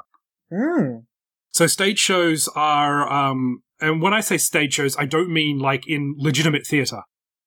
These stage shows are very popular in Japan, and they are made ostensibly for children. Where people would, dress up as the characters, and my daughter loves watching these on YouTube because she's a big Amperman fan. And Amperman is an anime solely directed towards, focused towards children, very, very popular.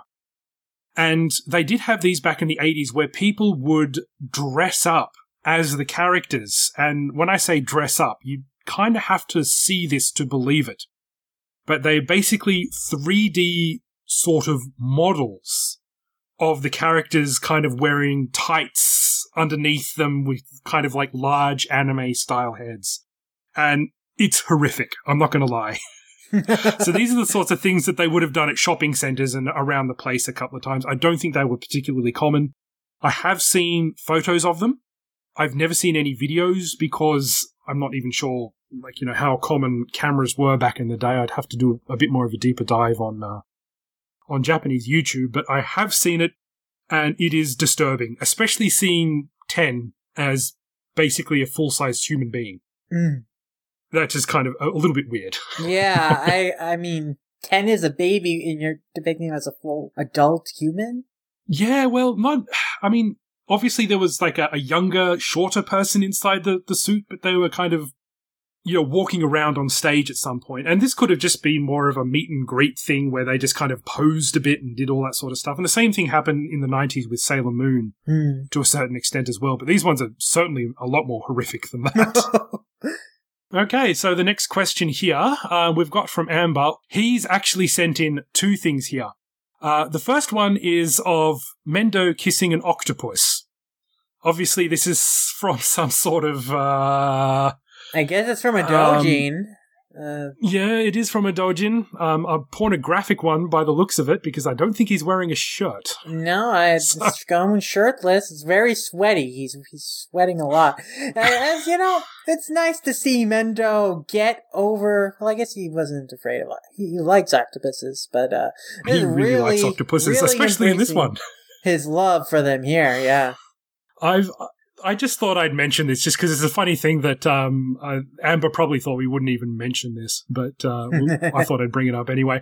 I've never sought out Urusei Yatsura pornography in any way, shape, or form, but I have come across it a lot because just living in Japan, this stuff sort of comes up in certain stores. And if you look in anime stores, and especially the back half of some anime stores, all of a sudden you'll see, DVDs of people and, comics of people just obviously doing this sort of Urusei Yatsura inspired stories. And nobody has clothes.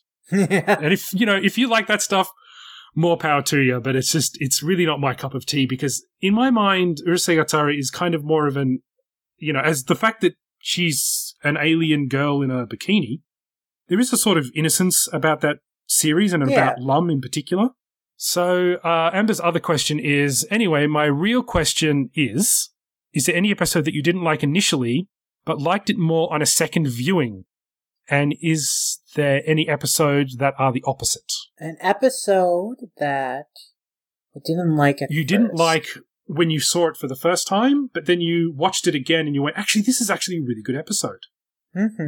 This is one that I need to think about a little bit because I feel like I liked all the episodes pretty much immediately.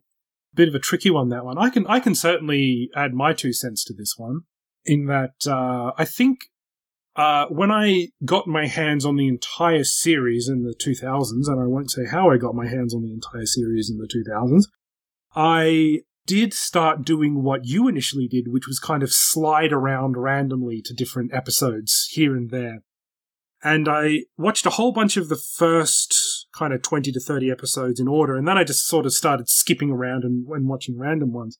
And I did come across that one episode of Ataru's mother and her story about being, is this a dream? Is this reality? Has the city actually been destroyed at the end? And then Ataru and Lum come in at the 11th hour and save everyone.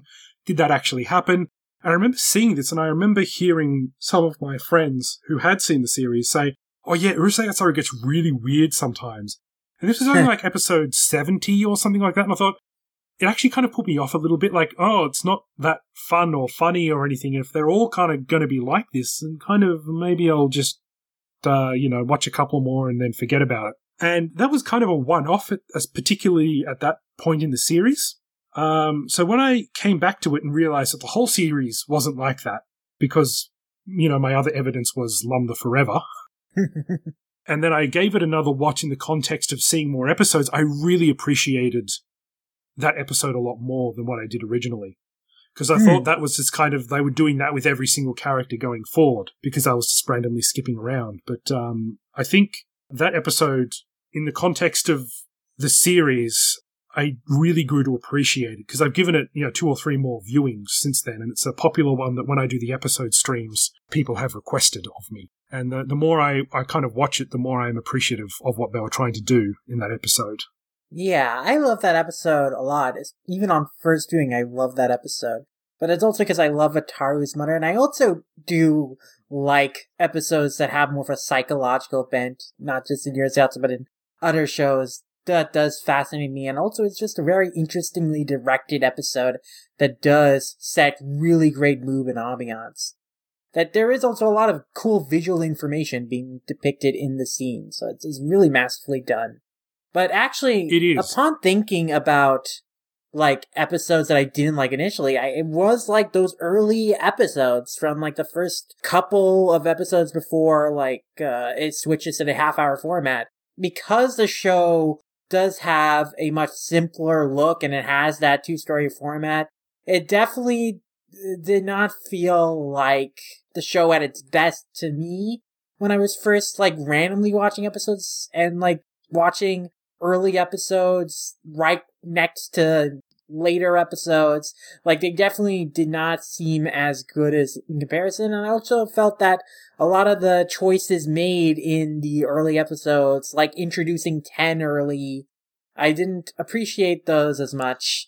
But now upon rewatching those episodes, I do think they're actually really well made. Again, there's some really great animation in there, and even at the limited parts of it are really well utilized and smartly done. So I appreciate those early episodes of the show a lot better now. Yeah, that's interesting, because the episode that Lum is introduced in is very different, which is, obviously the first episode, is very, very different from the first issue of the manga itself. Mm-hmm. And Lum is actually a lot more scheming and a lot more evil in that as well. And I think because they knew the direction that the character was going to go, and because Lum was supposed to be a one-off in the first chapter of the manga, they really played that down a lot. And that may have actually contributed to the 2-part episode format that was happening during the first 20 episodes, because they knew that they could condense a lot of those stories down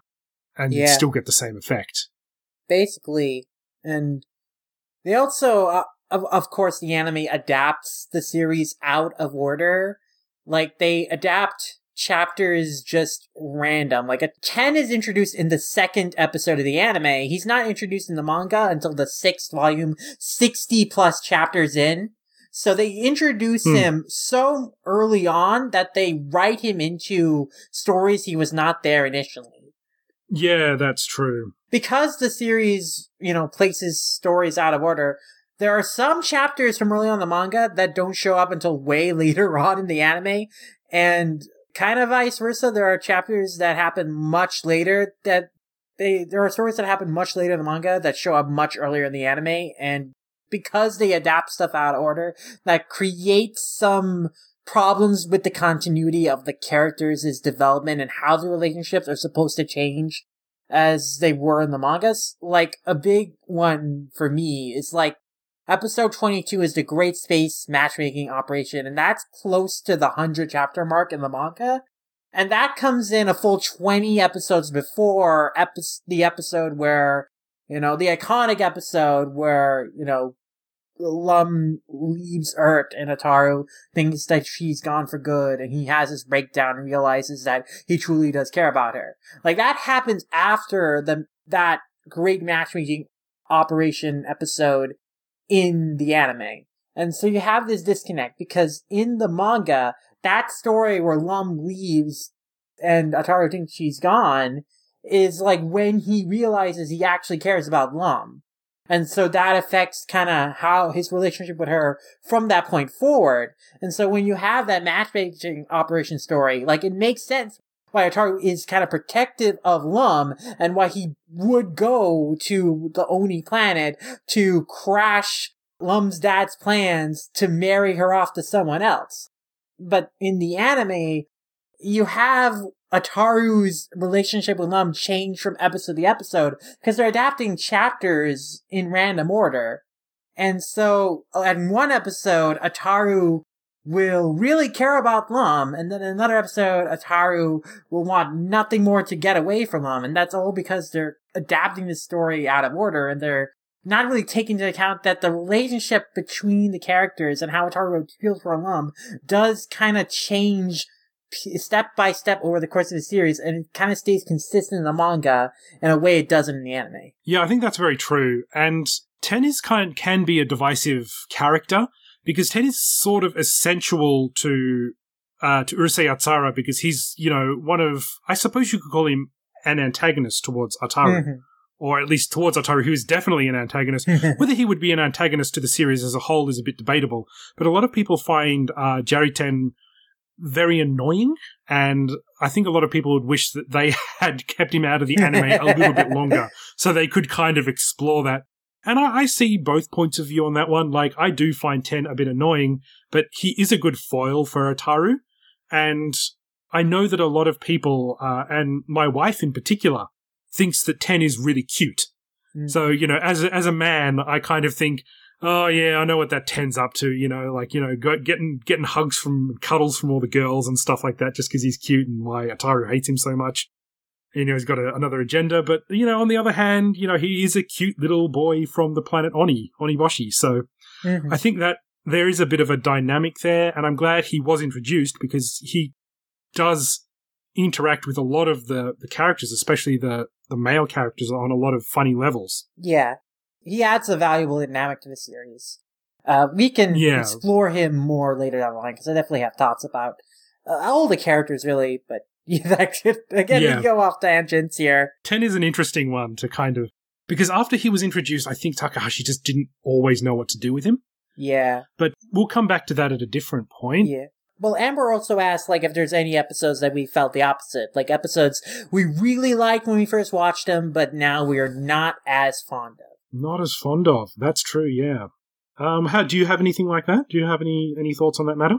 In terms of episodes that I'm not as fond of now, I think I liked the Lady Ryunosuke episode in the anime when I first watched it, but the more I think about it, the more I realized how I feel Oshi in particular really did not understand Ryunosuke as a character, and what her idea of what she actually wanted in terms of embracing her gender identity.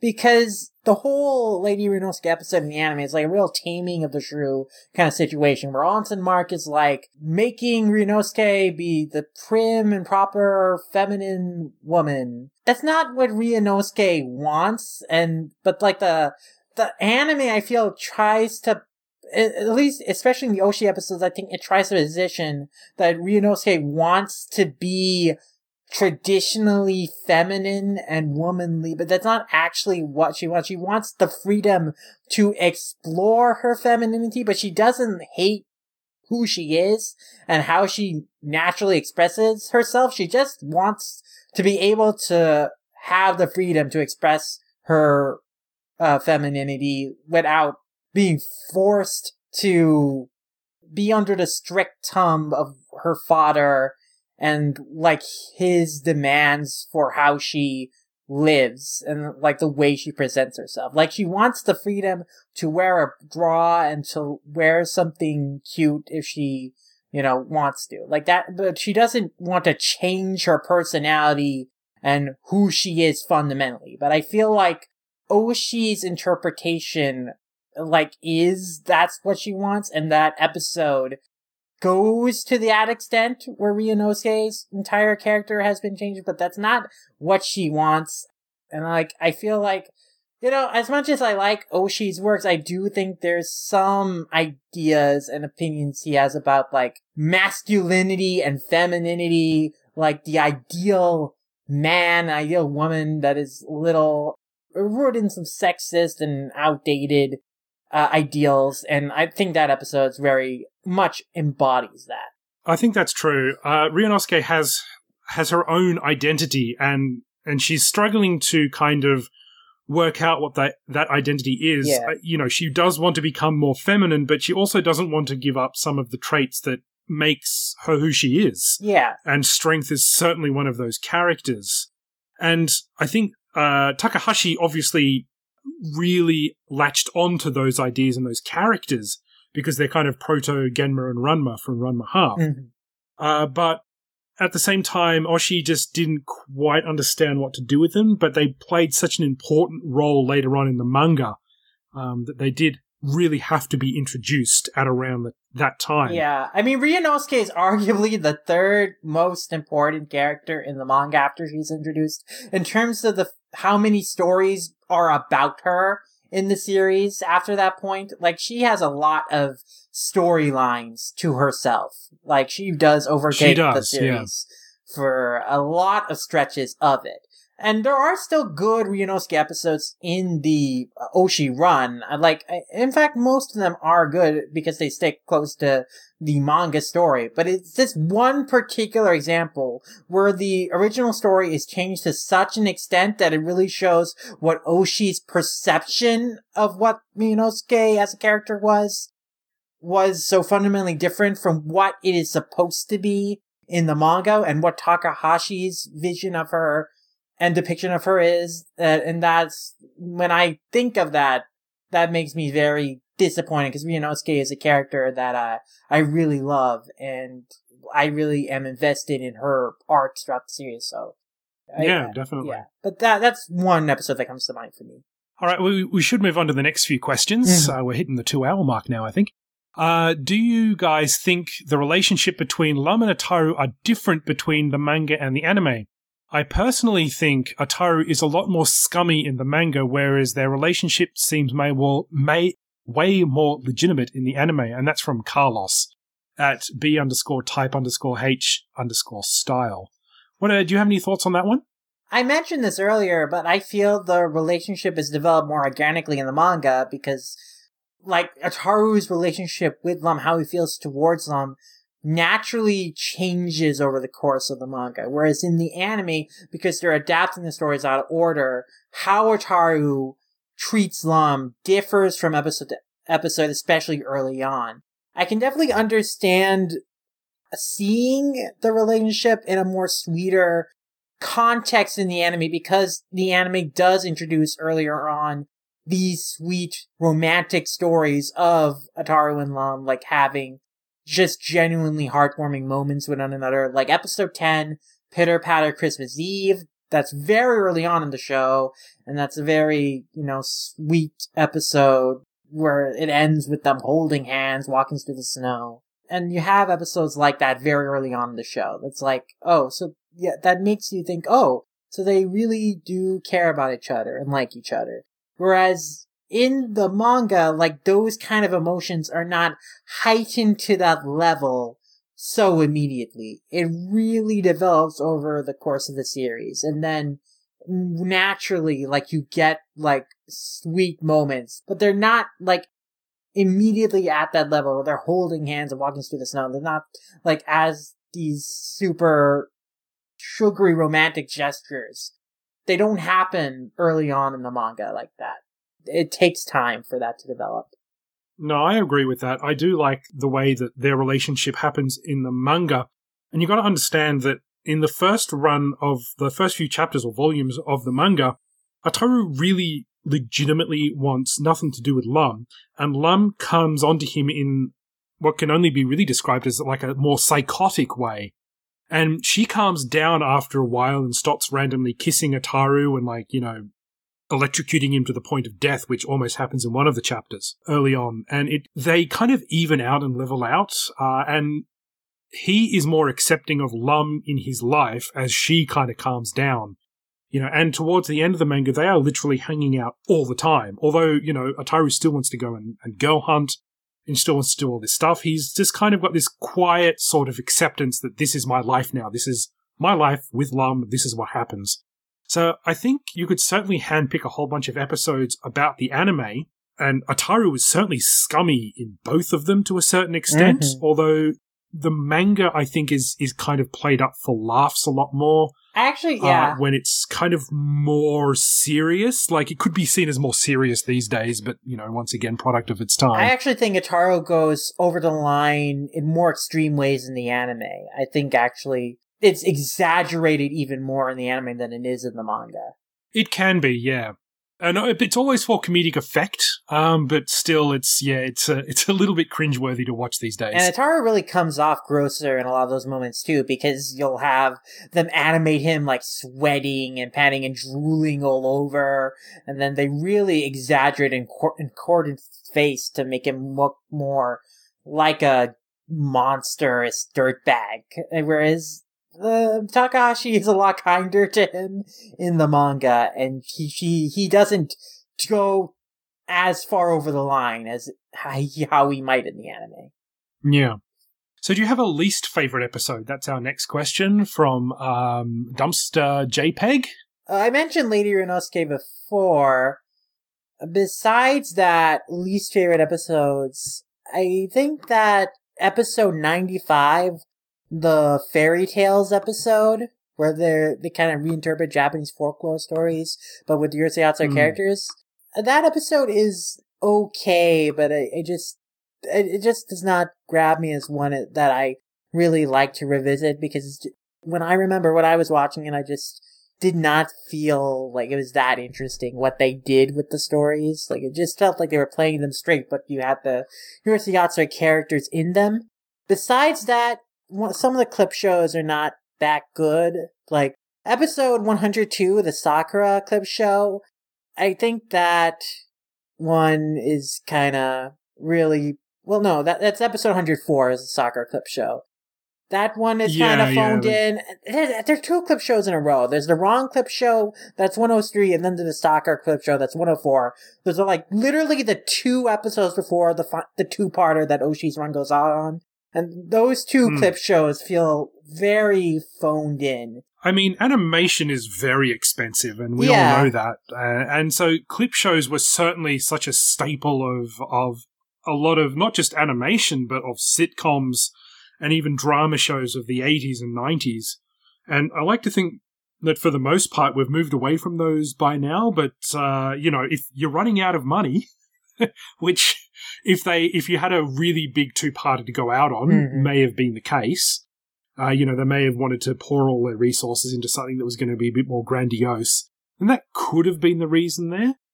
I would say that, like, aside from the clip episodes, and you're going to hate me for my opinion on this, but there is one episode where Ataru decides to resign, and everyone thinks that he is resigning from being Lum's husband, and says to Megane, I want you to take over. And that episode I just couldn't watch more than once, because Megane just goes kind of overboard, and because they kind of fill this out to be an entire episode of Ataru just kind of like looking sad into the wind, going, no, just my time has come, I've had enough. But it focuses a lot on Megane, who, while he has such more of a personality in the anime, it goes kind of a little bit beyond creepy in this one for me, where he's having a 5-minute pretend conversation in his bedroom with a pillow surrounded by lots of pictures of Lum and how he's going to come onto her. And it's like, I can't sit through that ever again. This is kind of why I love that. I love that story, both the manga version and the anime version, and they're completely different. If you read them, they're like completely different outside of the premise that Ataru is giving up his position as class president, but everyone thinks he's giving up on Lum.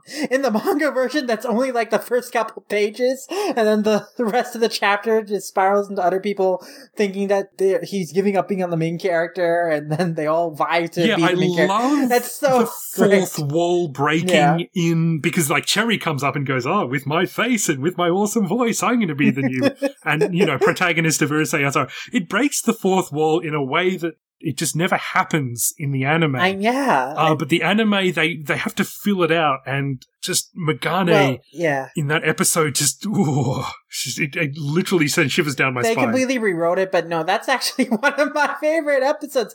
And it's because Megane, see, the thing is, like, Megane is Oshi's, like, pet character. Like, often he's he's basically the voice for all of Oshi's ideas and, like, things he actually believes or, like, actually likes. But, like, in this episode, Megane is actually portrayed as a loser. We see that he is actually this gross, disgusting person who has all these posters of Lum on his wall, and he's just this gross dude, and the episode... That's the episode's opinion of him, and it ends with him being a loser. Like, he goes through this grand gesture of he dresses up in this big armor, and he's, like, running against all these...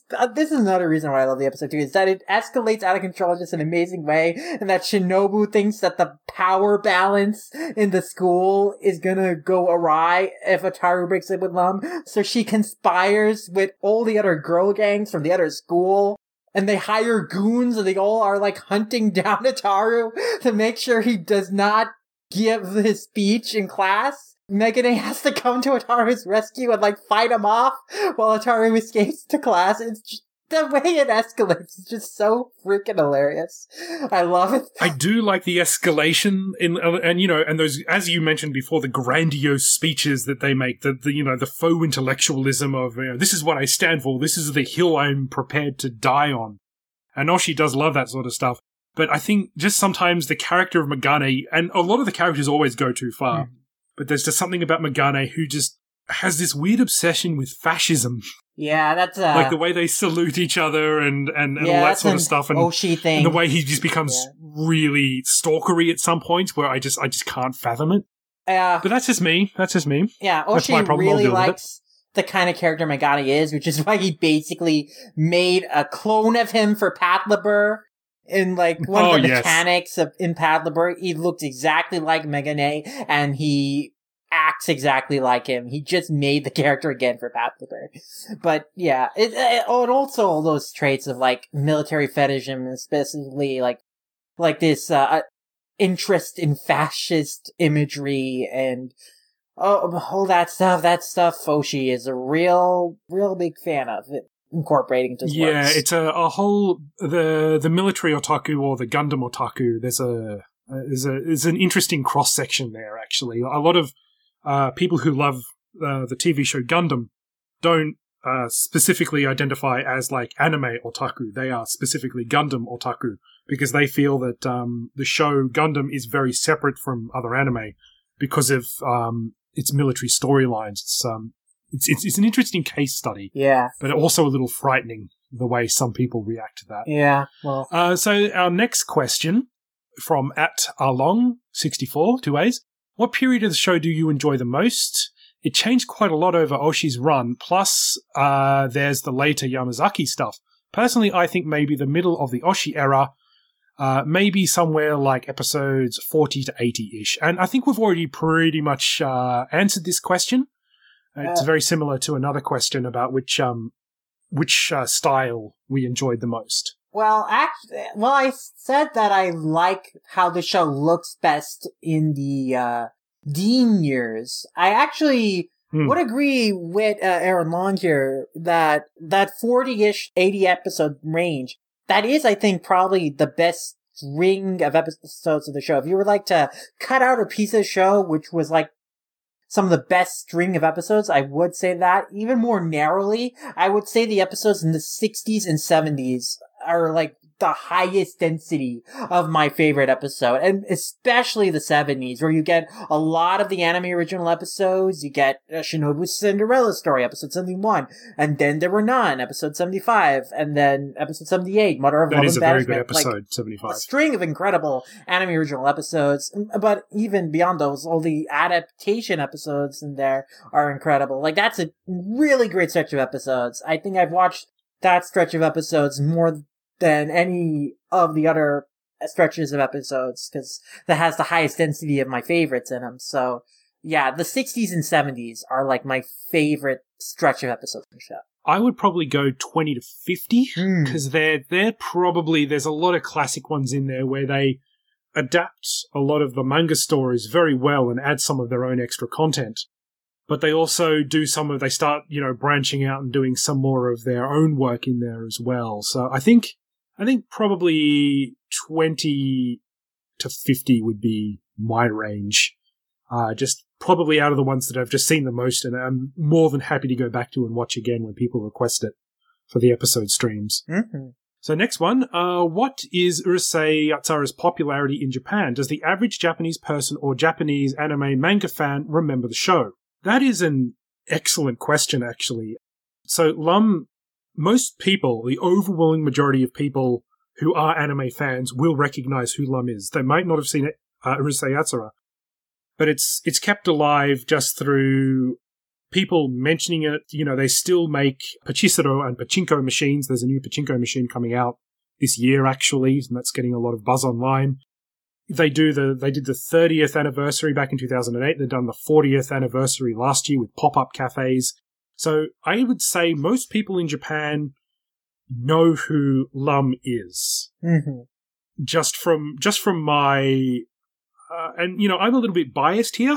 It's fair to say, but in the Anime Gate on the Seibu Ikebukuro line, they have 4 like bronze statues of anime characters. One is Tomorrow's Joe, one is Galaxy Express 999, one is Atom Boy, Astro Boy, and the 4th one is, of course, Lum from Urusei Yatsura. So I think it is still in the public consciousness in a way that even if people might not even know the title Urusei Yatsura, they do know the character Lum. Yeah. Even if it's just very, very kind of just at the back of their brain, in the corner of their memory. Yeah, I mean, she's literally immortalized as a bronze statue alongside other incredibly classic characters. So I think the series has definitely left an incredible cultural impact, for sure. Okay, so for the next question, as a City Hunter fan, the character analysis of Ataru from P1 connects with me. Lol, I think that's more a comment than anything else. Yeah, it is a comment, but yeah, I'm glad that they enjoyed our character analysis of Ataru. Like, I think he's an incredibly fascinating character. I think there's even more to say. I think there's a lot more to say about Ataru, and because I do love Ataru, but I also realize that in this day and age, he's very wrong. Mm-hmm. You can't really, and anime series do try and get away with that, but it's becoming a lot less common than it used to be. And he was almost kind of like the prototype kind of in that scenario. Mm-hmm. Of having a guy who was just so bloody horny all the time. And Ryo from City Hunter as well is kind of in a similar vein, but in much more of a shonen sort of way. Like a big masculine guy who's ready to hit on women and shoot through his hand just to slow a bullet down and all that sort of stuff that is kind of like hyper-masculinized version of Ataru in a lot of ways. Oh yeah, I mean that was very in vogue in like Shonen Jump in the late 70s, early 80s. You had Space Adventure Cobra, you had Kenshiro Fist and North Star, like these hyper masculine characters. And Cobra and Ryo Saiba, those are both characters who are, their behavior is problematic today, but like they are supposed to be like this masculine ideal of like this super cool guy who gets older ladies, and they can behave however they want because, they're just that suave at the end of the day. And yeah, and that's the thing. That's the difference. In City Hunter, like, he would come on to women and women would go, I don't really like you. But by the end of the episode, they'd all fall in love with him inexplicably, because he's just so cool. Ataru is just kind of the opposite in the fact that he's not actually that good looking. His moves are not all that great. He will hit on women, and by the end of the episode, he gets slapped. Yeah. At best. Yeah. Ataru's affections are never returned or... Very rarely. Or rewarded, which is nice. But, yeah. It is good, because he shouldn't win. Mm-hmm. He really doesn't deserve to win. Mm-hmm. Okay, next one. One of the libraries has a copy of the new release of Urusei Yatsura in cataloguing, so I put a hold on it. I hope they're able to get VizSig 2 and 3. So once again, more of a comment. Yeah, this is a comment from Allison, a friend of ours. And yeah, I'm glad that your library is getting Urusei Yatsura and you'll be able to read it. I'm looking forward to hearing your thoughts on it. I am really happy that libraries in America and in other countries around the world, and it's happening in Australia too, are actually aware of the phenomena of manga and anime and are actually getting these sorts of books in. They're advancing with the times. That never happened in the 90s when I went into a library in Canberra. And it's good to see that when I went in there lately, and I don't go into a lot of libraries anymore, they did actually have quite a range of anime and of manga more than anything else. But they had a bit of anime. They do have some DVDs you could borrow and stuff.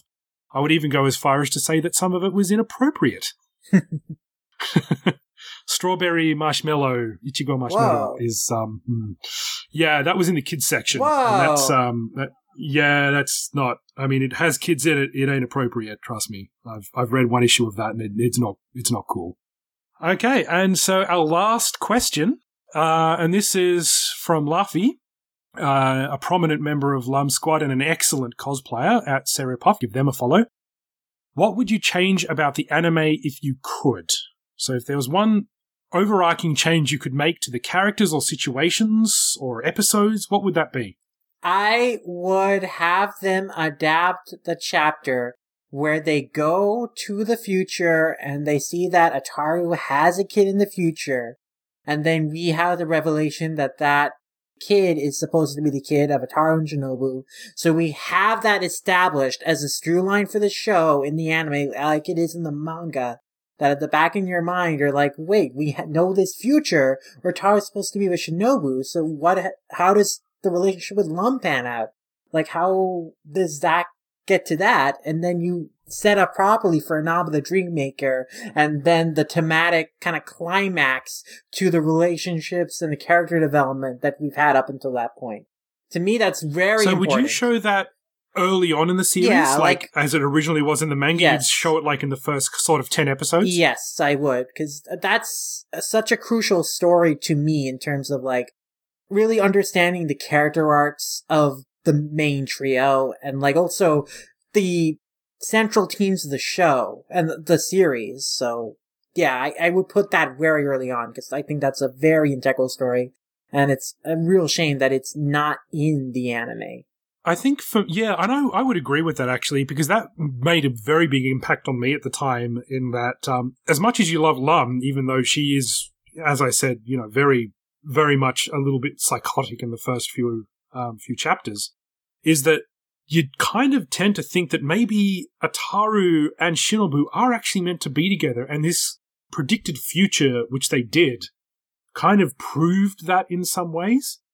And by the end of the episode, Lum was, that chapter rather, like Lum was just clinging to Ataru, almost fanatically saying she just doesn't want to let him go for any reason at all now. And that kind of showed like Lum's vulnerability there as well, which is interesting. Mm-hmm. I would say I do really appreciate that the anime and the manga are very separate things. I think one of the really early episodes had Onsen Mark as a very different sort of teacher and character than he would become later on, who kind of had a bit of one of the teachers that they introduced early on. Kurihashi or something, the pedophile who is into Lum. Yeah. Yeah, I would definitely get rid of that episode. Yeah. But I think, that one was just creepy more than anything else. Not a great character. The one thing I would transfer from the manga over to the anime is is Kosuke. Hmm. And I know Poma, as his name kind of more translates to, is functionally what they use instead of Kosuke in a lot of these episodes. But Kosuke has an interesting relationship with Ataru in the fact that he's often in cahoots with Ataru. He's not trying to get with Lum, although I think Yi Loki has a crush on her like everyone else does. Mm-hmm. He's kind of more of a friend to Ataru, and Ataru in the anime is very much long-suffering, can't really trust anyone, although certainly has a friendly-ish relationship with everyone. You know, it's always this sort of thing where they're always conspiring to get rid of Ataru. Whereas Kosuke kind of joins Ataru on a lot of his misadventures, and, you know, he's one of the troublemakers at Tomobiki High, and I kind of like that camaraderie that he has. And they do genuinely fight and have scraps and stuff like that because, you know, Ataru will steal his lunch or whatever. But I do like the fact that Ataru, at least at some stage, has a real friend. Mm-hmm. And he has a bit more of a personality in the manga as well. Like, I think he's only ever appeared once or twice in the anime, and that was in the OVA that they did in 2008. Yeah. It is kind of a shame. In the anime, Ataru really has no friends. Because all the people he hangs around with loathe him or just tolerate him at best. Yeah, and I think that's a bit of a shame, because for all of Ataru's faults, of which there are many and numerous, you know, he does have a soft spot, a soft side, and you know, he does have this sort of thing where he is, you know, occasionally a good person. Mm-hmm. And I think giving him a genuine friend to bounce off probably would have, like, softened him up a little bit. Mm-hmm. I'd agree with that. You know, just as someone to interact with that isn't antagonistic to him would have been a good outlet to allow him to express emotions or, like, reveal sides of his character that we can't get if, you know, he's interacting with characters that he knows are antagonistic towards him, like Mendo and the Stormtroopers. Yeah, exactly. So I think we'll end this episode on what our favorite episode of all time is. What is your favorite episode of the anime? Episode 157. I love Darling's sincerity. The episode with Nozumi the ghost girl. Nozumi, yeah. The episode where this girl, Nozumi, she like was bedridden from disease, but like every day out the window she would see Ataru like just running in full life, and like that inspired her.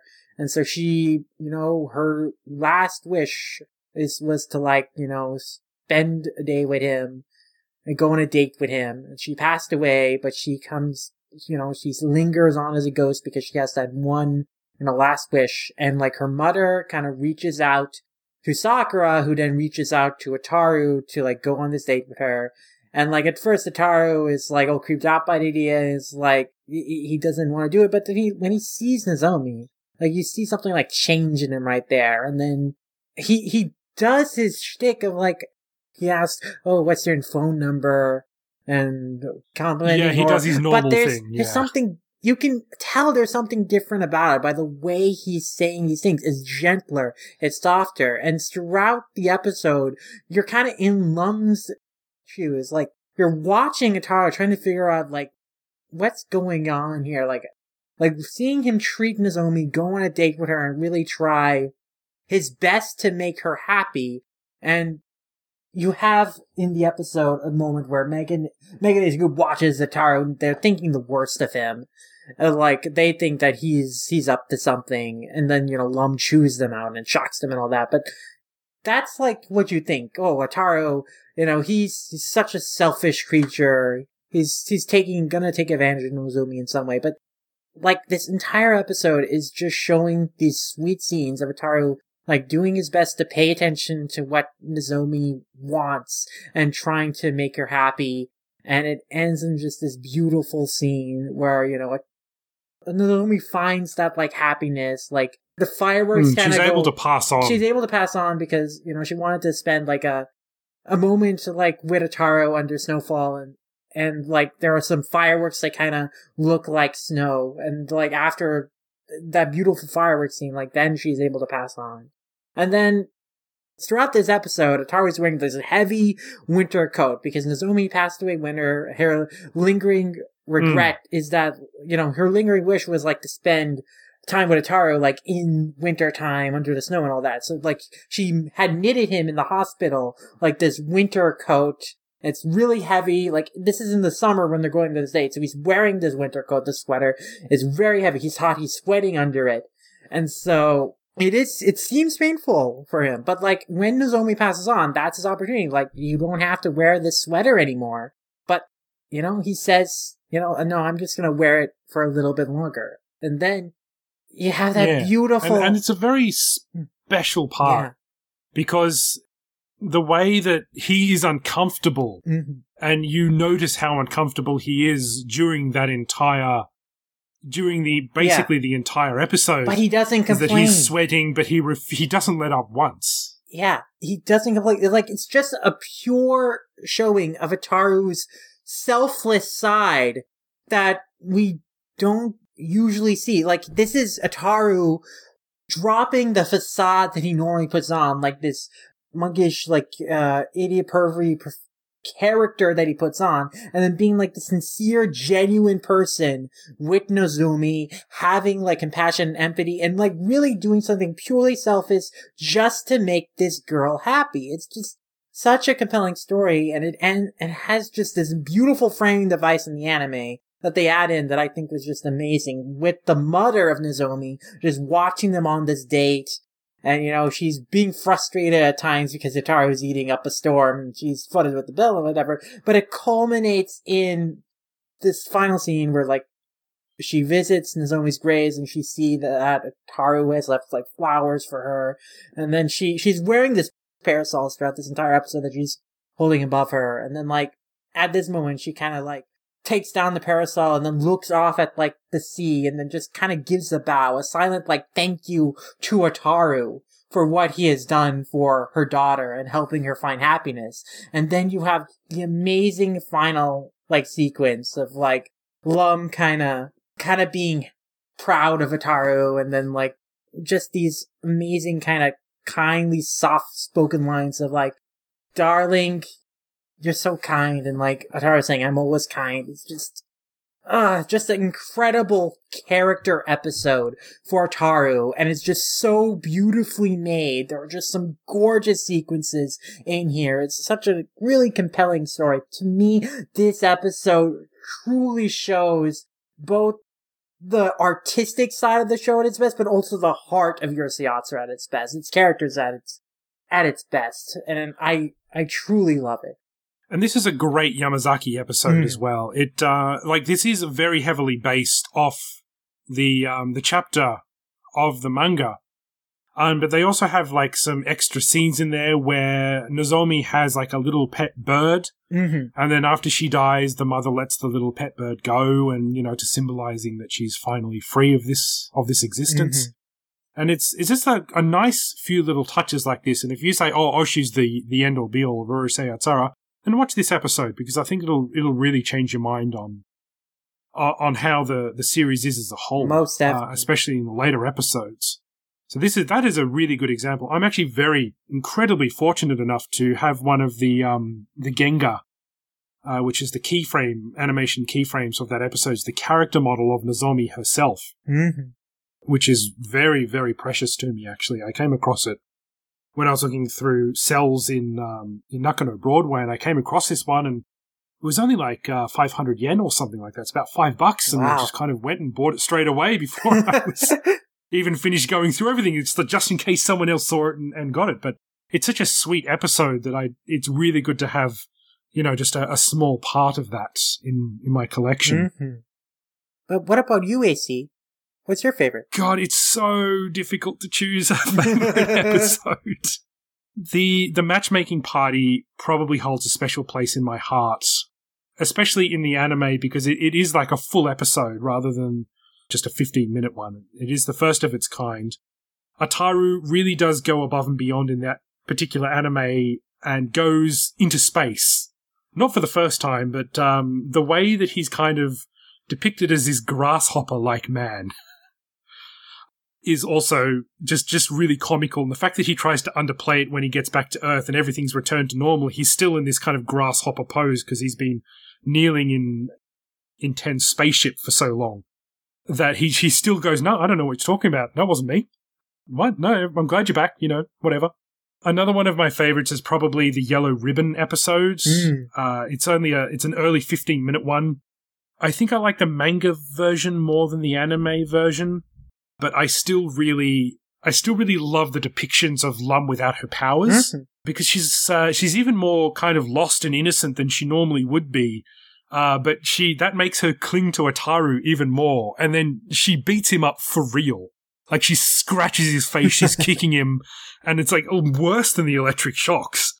So when she is finally, the ribbons which seal away her powers are finally taken off, she gets angry. More angry and more than you've probably seen her up until that point. But I suppose one of and this will be the last one that I mentioned, because I can't really choose a favorite, but I really do like any episode that has Lum's father in it. And there is this episode where he comes to Earth because he's been kicked out of home. And I could watch this episode infinitely because it's just this stupid, misogynistic, and, he's kind of a prick, really. Yeah. And at the end of the episode, he gets what's coming to him as well because Lum's father comes back to Earth and he's giving this big, important speech about masculinity and how you shouldn't stand up, and then he gets the shit beaten out of him by Lum's mother, who has the same sort of temper that Lum does. But at the end of that episode, there is this kind of poignant moment where Ataru's dad, who has very much been the undertrodden character until now, is kind of pouring himself a drink. And Ataru's mother tries to take it off him, and he goes, no, it's mine, it's mine. And pours himself the rest of the sake and drinks it. So for such a what you'd call, I suppose, in the old vernacular, a beta male, someone who doesn't really have a lot of power at his home or his work or anything like that, kind of makes a stand for himself and goes, no, this is my little corner of the world, and I'm just going to take a little bit more sake than I usually would. And it's kind of a bit of a misogynistic moment in there, but I just kind of like the way that episode ends with a little bit of Ataru's dad, who I think is underutilized during both the manga and the anime. Yeah, he gets some moments. A few and far between. Yeah. Yeah, but there are episodes like that where it really has him take a stand for himself because he's usually such a soft-spoken kind of weak-willed character who doesn't like to get involved. But episodes like that one, it's always fun to see him kind of stand up and make what he wants known. And then Ataru and Ataru's mom just not caring at all. Like the Tanabata episode, I think. The one where the star person comes into the home. Yeah, that one is another good example of that.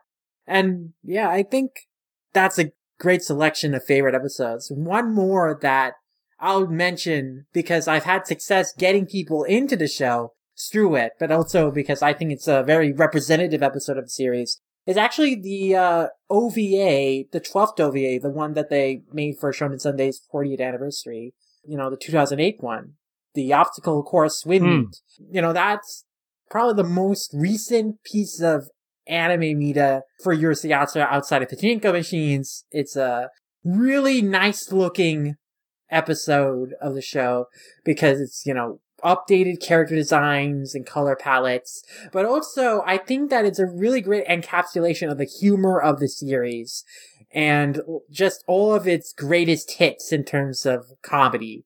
They incorporate all the characters in there, all the major main characters. They have all their big character moments in the episode, what they're known for, their relationships with each other, all of that's in the episode. You get a sense of it very quickly. And it's just moves at a really fun and fast pace. It goes through a bunch of craziness. And it's just, I think, a lot of fun to watch. So that's another one of my favorite episodes. And I've had success, just at parties with my friends where we're watching anime episodes. I've put that episode on and people will stop what they're doing after a while when the craziness really ramps up, and they'll get into it and they'll want to see more afterwards. So I think that's a good episode, to check out if you've never watched the series before, even though it does look so much different from the rest of the series because it was made so recently. Like, if you like the humor of that episode, if you latch on to the characters from watching that episode, I think that'll give you a good sense of whether or not you'll enjoy the show. So that's my pick for an episode that is not only one of my favorites, but something that I think is a good episode to show to other people to, like, make them kind of understand what Urusei is all about. That is a great episode because it has a sort of introductory element for people who might not have seen Urusei Yatsura before but know who Lum is. But it's also a good combination of both the anime and the manga as well, because it's set at school. It's got a lot of Takahashi inspired moments. It's got some pretty horrible, pretty funny violence in there. It's all centered around the school, and it's got all the classic characters, and it includes Kosuke as well. So I'm of course very biased towards that one. All right, do you want to sign us out then? I think we've gone above and beyond for this. Oh, yeah. This episode. We had a lot to say, and we did not even get to say everything we wanted to say. But again, that's why we're doing this podcast, so we can get all our thoughts on the series out there. But I hope you enjoyed the episode on the anime, the first of many follow-ups that we'll do over the course of dozens and dozens of episodes, however long we do this podcast. But that does it for episode 2 of Lum Squad. AC, thanks for being on with me and doing the show with me. No problem at all. Thank you very much for putting in all the hard yards. And I should say that Lum Ramayasha has actually done all of the hard yards in this one. They have edited the podcast.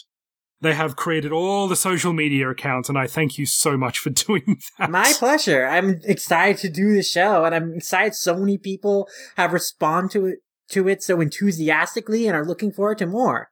And I'm looking forward to doing more. Yeah, I can't wait to do more. It's my particular life, because for those who don't know, I am 38 years old, and I work full time, and I have a wife, and I have a daughter who has special needs. So I'm very grateful that my wife has actually kind of lets me go off and do these sorts of things, because she knows how much it means to me. And she's also very appreciative of the fact that without Lum, I probably never would have met her in the first place as well. So I think she kind of begrudgingly goes, yeah, this is your thing. You can go do your thing. That's fine. So thank you very much. I really appreciate everything you've done. Most definitely. Thank you. And until the next time, AC, where can the good people find you on the internet? I am at ProdTally at Twitter, and if you just search for the Daily Lum hashtag, that's where you'll find me. And I'll post about Lum Squad stuff as well under the same hashtag. I will occasionally do episode streams, which we do on rab.it. But if you just follow me on Twitter, that's where you're most likely going to find me. How about you? Where can we find you? You can find me at Lum Ramayasha on Twitter, and as Lum Ramayasha on a variety of places, including Animation Revelation, Animalist, wherever there's a Lum Ramayasha, that's where you can find me. You can also read my manga and movie reviews on old-comic.com. I write reviews for new anime theatrical releases and whatever manga volumes I can get a hand on. So definitely look forward to some new stuff coming up, because there's going to be a string of new movie releases and some new books I want to talk about and write about for sure. But if you want to check out more podcasts featuring me, you can check out the Manga Mavericks podcast, also available on all-comic.com. But also you can follow us on Twitter at manga_mavericks, on Tumblr, mangamavericks.tumblr.com, on YouTube, on Apple Podcasts, and all your podcast listening devices of choice. We're a show that talks about manga as a medium, as an industry. And yeah, that's a great podcast, and this podcast, the hashtag Lum Squad podcast, kind of spun out from that. It did. This is kind of a spin-off, as we were talking about spin-offs before, and you've made a convert out of me. I've started listening. I've already got a full schedule of podcasts to listen to and do. This is my second podcast. I do another one. Mm-hmm. But, you've made a convert out of me, and I listen to Manga Mavericks on the way to work. Oh, awesome. And it is really, really insightful and really fantastic, so please give that a listen as well. Thank you, AC. I heartily endorse that one. Thank you. And also, if you want to help support the show and support like the podcast that we're doing, we do have a Manga Mavericks Patreon, Patreon.com/Manga Mavericks. We have some awesome tiers there. If you want more podcasts from us, we have a $5 tier for bonus podcasts. We also have a $15 tier for unreleased podcasts that we recorded but have never seen the light of day, as well as a lot of bloopers and extensive blooper archive, almost 100 bloopers. So if you want to see outtakes that were never put into episodes of the show, that were cut out, you have access to that there if you support the Patreon. And that would really help us cover the costs of producing the show, material costs of getting books to read on Manga Mavericks, and it would help support this show as well. So definitely, if you are so inclined, patron us at patreon.com/Manga Mavericks, and if you just want to throw a tip our way, don't really need like a reward off Patreon or anything, you can throw a tip my way at Ko-fi/LumRamiasha, and I have a personal Patreon as well, Patreon/LumRamiasha, and that would be greatly appreciated too. But as for Lum Squad, #Lum Squad, and where you can follow and find more of this show, right now we are posting episodes in the Manga Mavericks feed, but there will be dedicated #Lum Squad feed set up in the near future, working out the kinks with that, but look forward to that. In the meantime, you can also find us on all-comic.com. We're also on Twitter at Lum_squad. We're on Tumblr, lumsquad.tumblr.com. We're on YouTube. Just search for our channel name and you'll find it. Link is also in the description. And I've actually bought www.lumsquad.com as well. So basically, at some point, I hope to put something up there that'll just basically redirect to any of those places. But I thought I needed to do something, anything to try and help promote the show, and that was available, so I decided to buy that. Yeah, so definitely look forward to the Lum Squad website in the future. We'll definitely get that up and running in some point in the near future. But in the meantime, If you have any questions, comments you want to send to us, you can send that our way at lumsquadpod@gmail.com. We'd love to hear more of your questions or comments on the show, feedback. Yeah, thank you very, very much for all the questions you've been asking. It's really encouraging for us. So next episode, we'll give you a bit of a teaser. We've covered the manga and done some deep dives on the characters. We've covered the anime, which we did today. Next one, we're going to actually start talking about the fandom and collecting for Urusei Yatsura itself. So look forward to that one. And then after that, we'll probably do the movies, I reckon. Does that sound good? I think that's a good plan. And of course, we'll do more updates on future volumes of the Viz release of the manga. And there's so many things we want to do with this show that there's I keep saying it's a finite resource, but it's really not, is it? It just keeps going. There's so much you can take from this thing that ended 30 years ago. Yeah, there is an endless depth of things to talk about with Urusei Yatsura, which is why we're doing the podcast. And we hope you join us along for this wild and crazy ride through the wacky world of Rumiko Takahashi's Urusei Yatsura. But until the next time, this has been episode 2 of #Lum Squad. We'll see you in the next one. Matane dacha.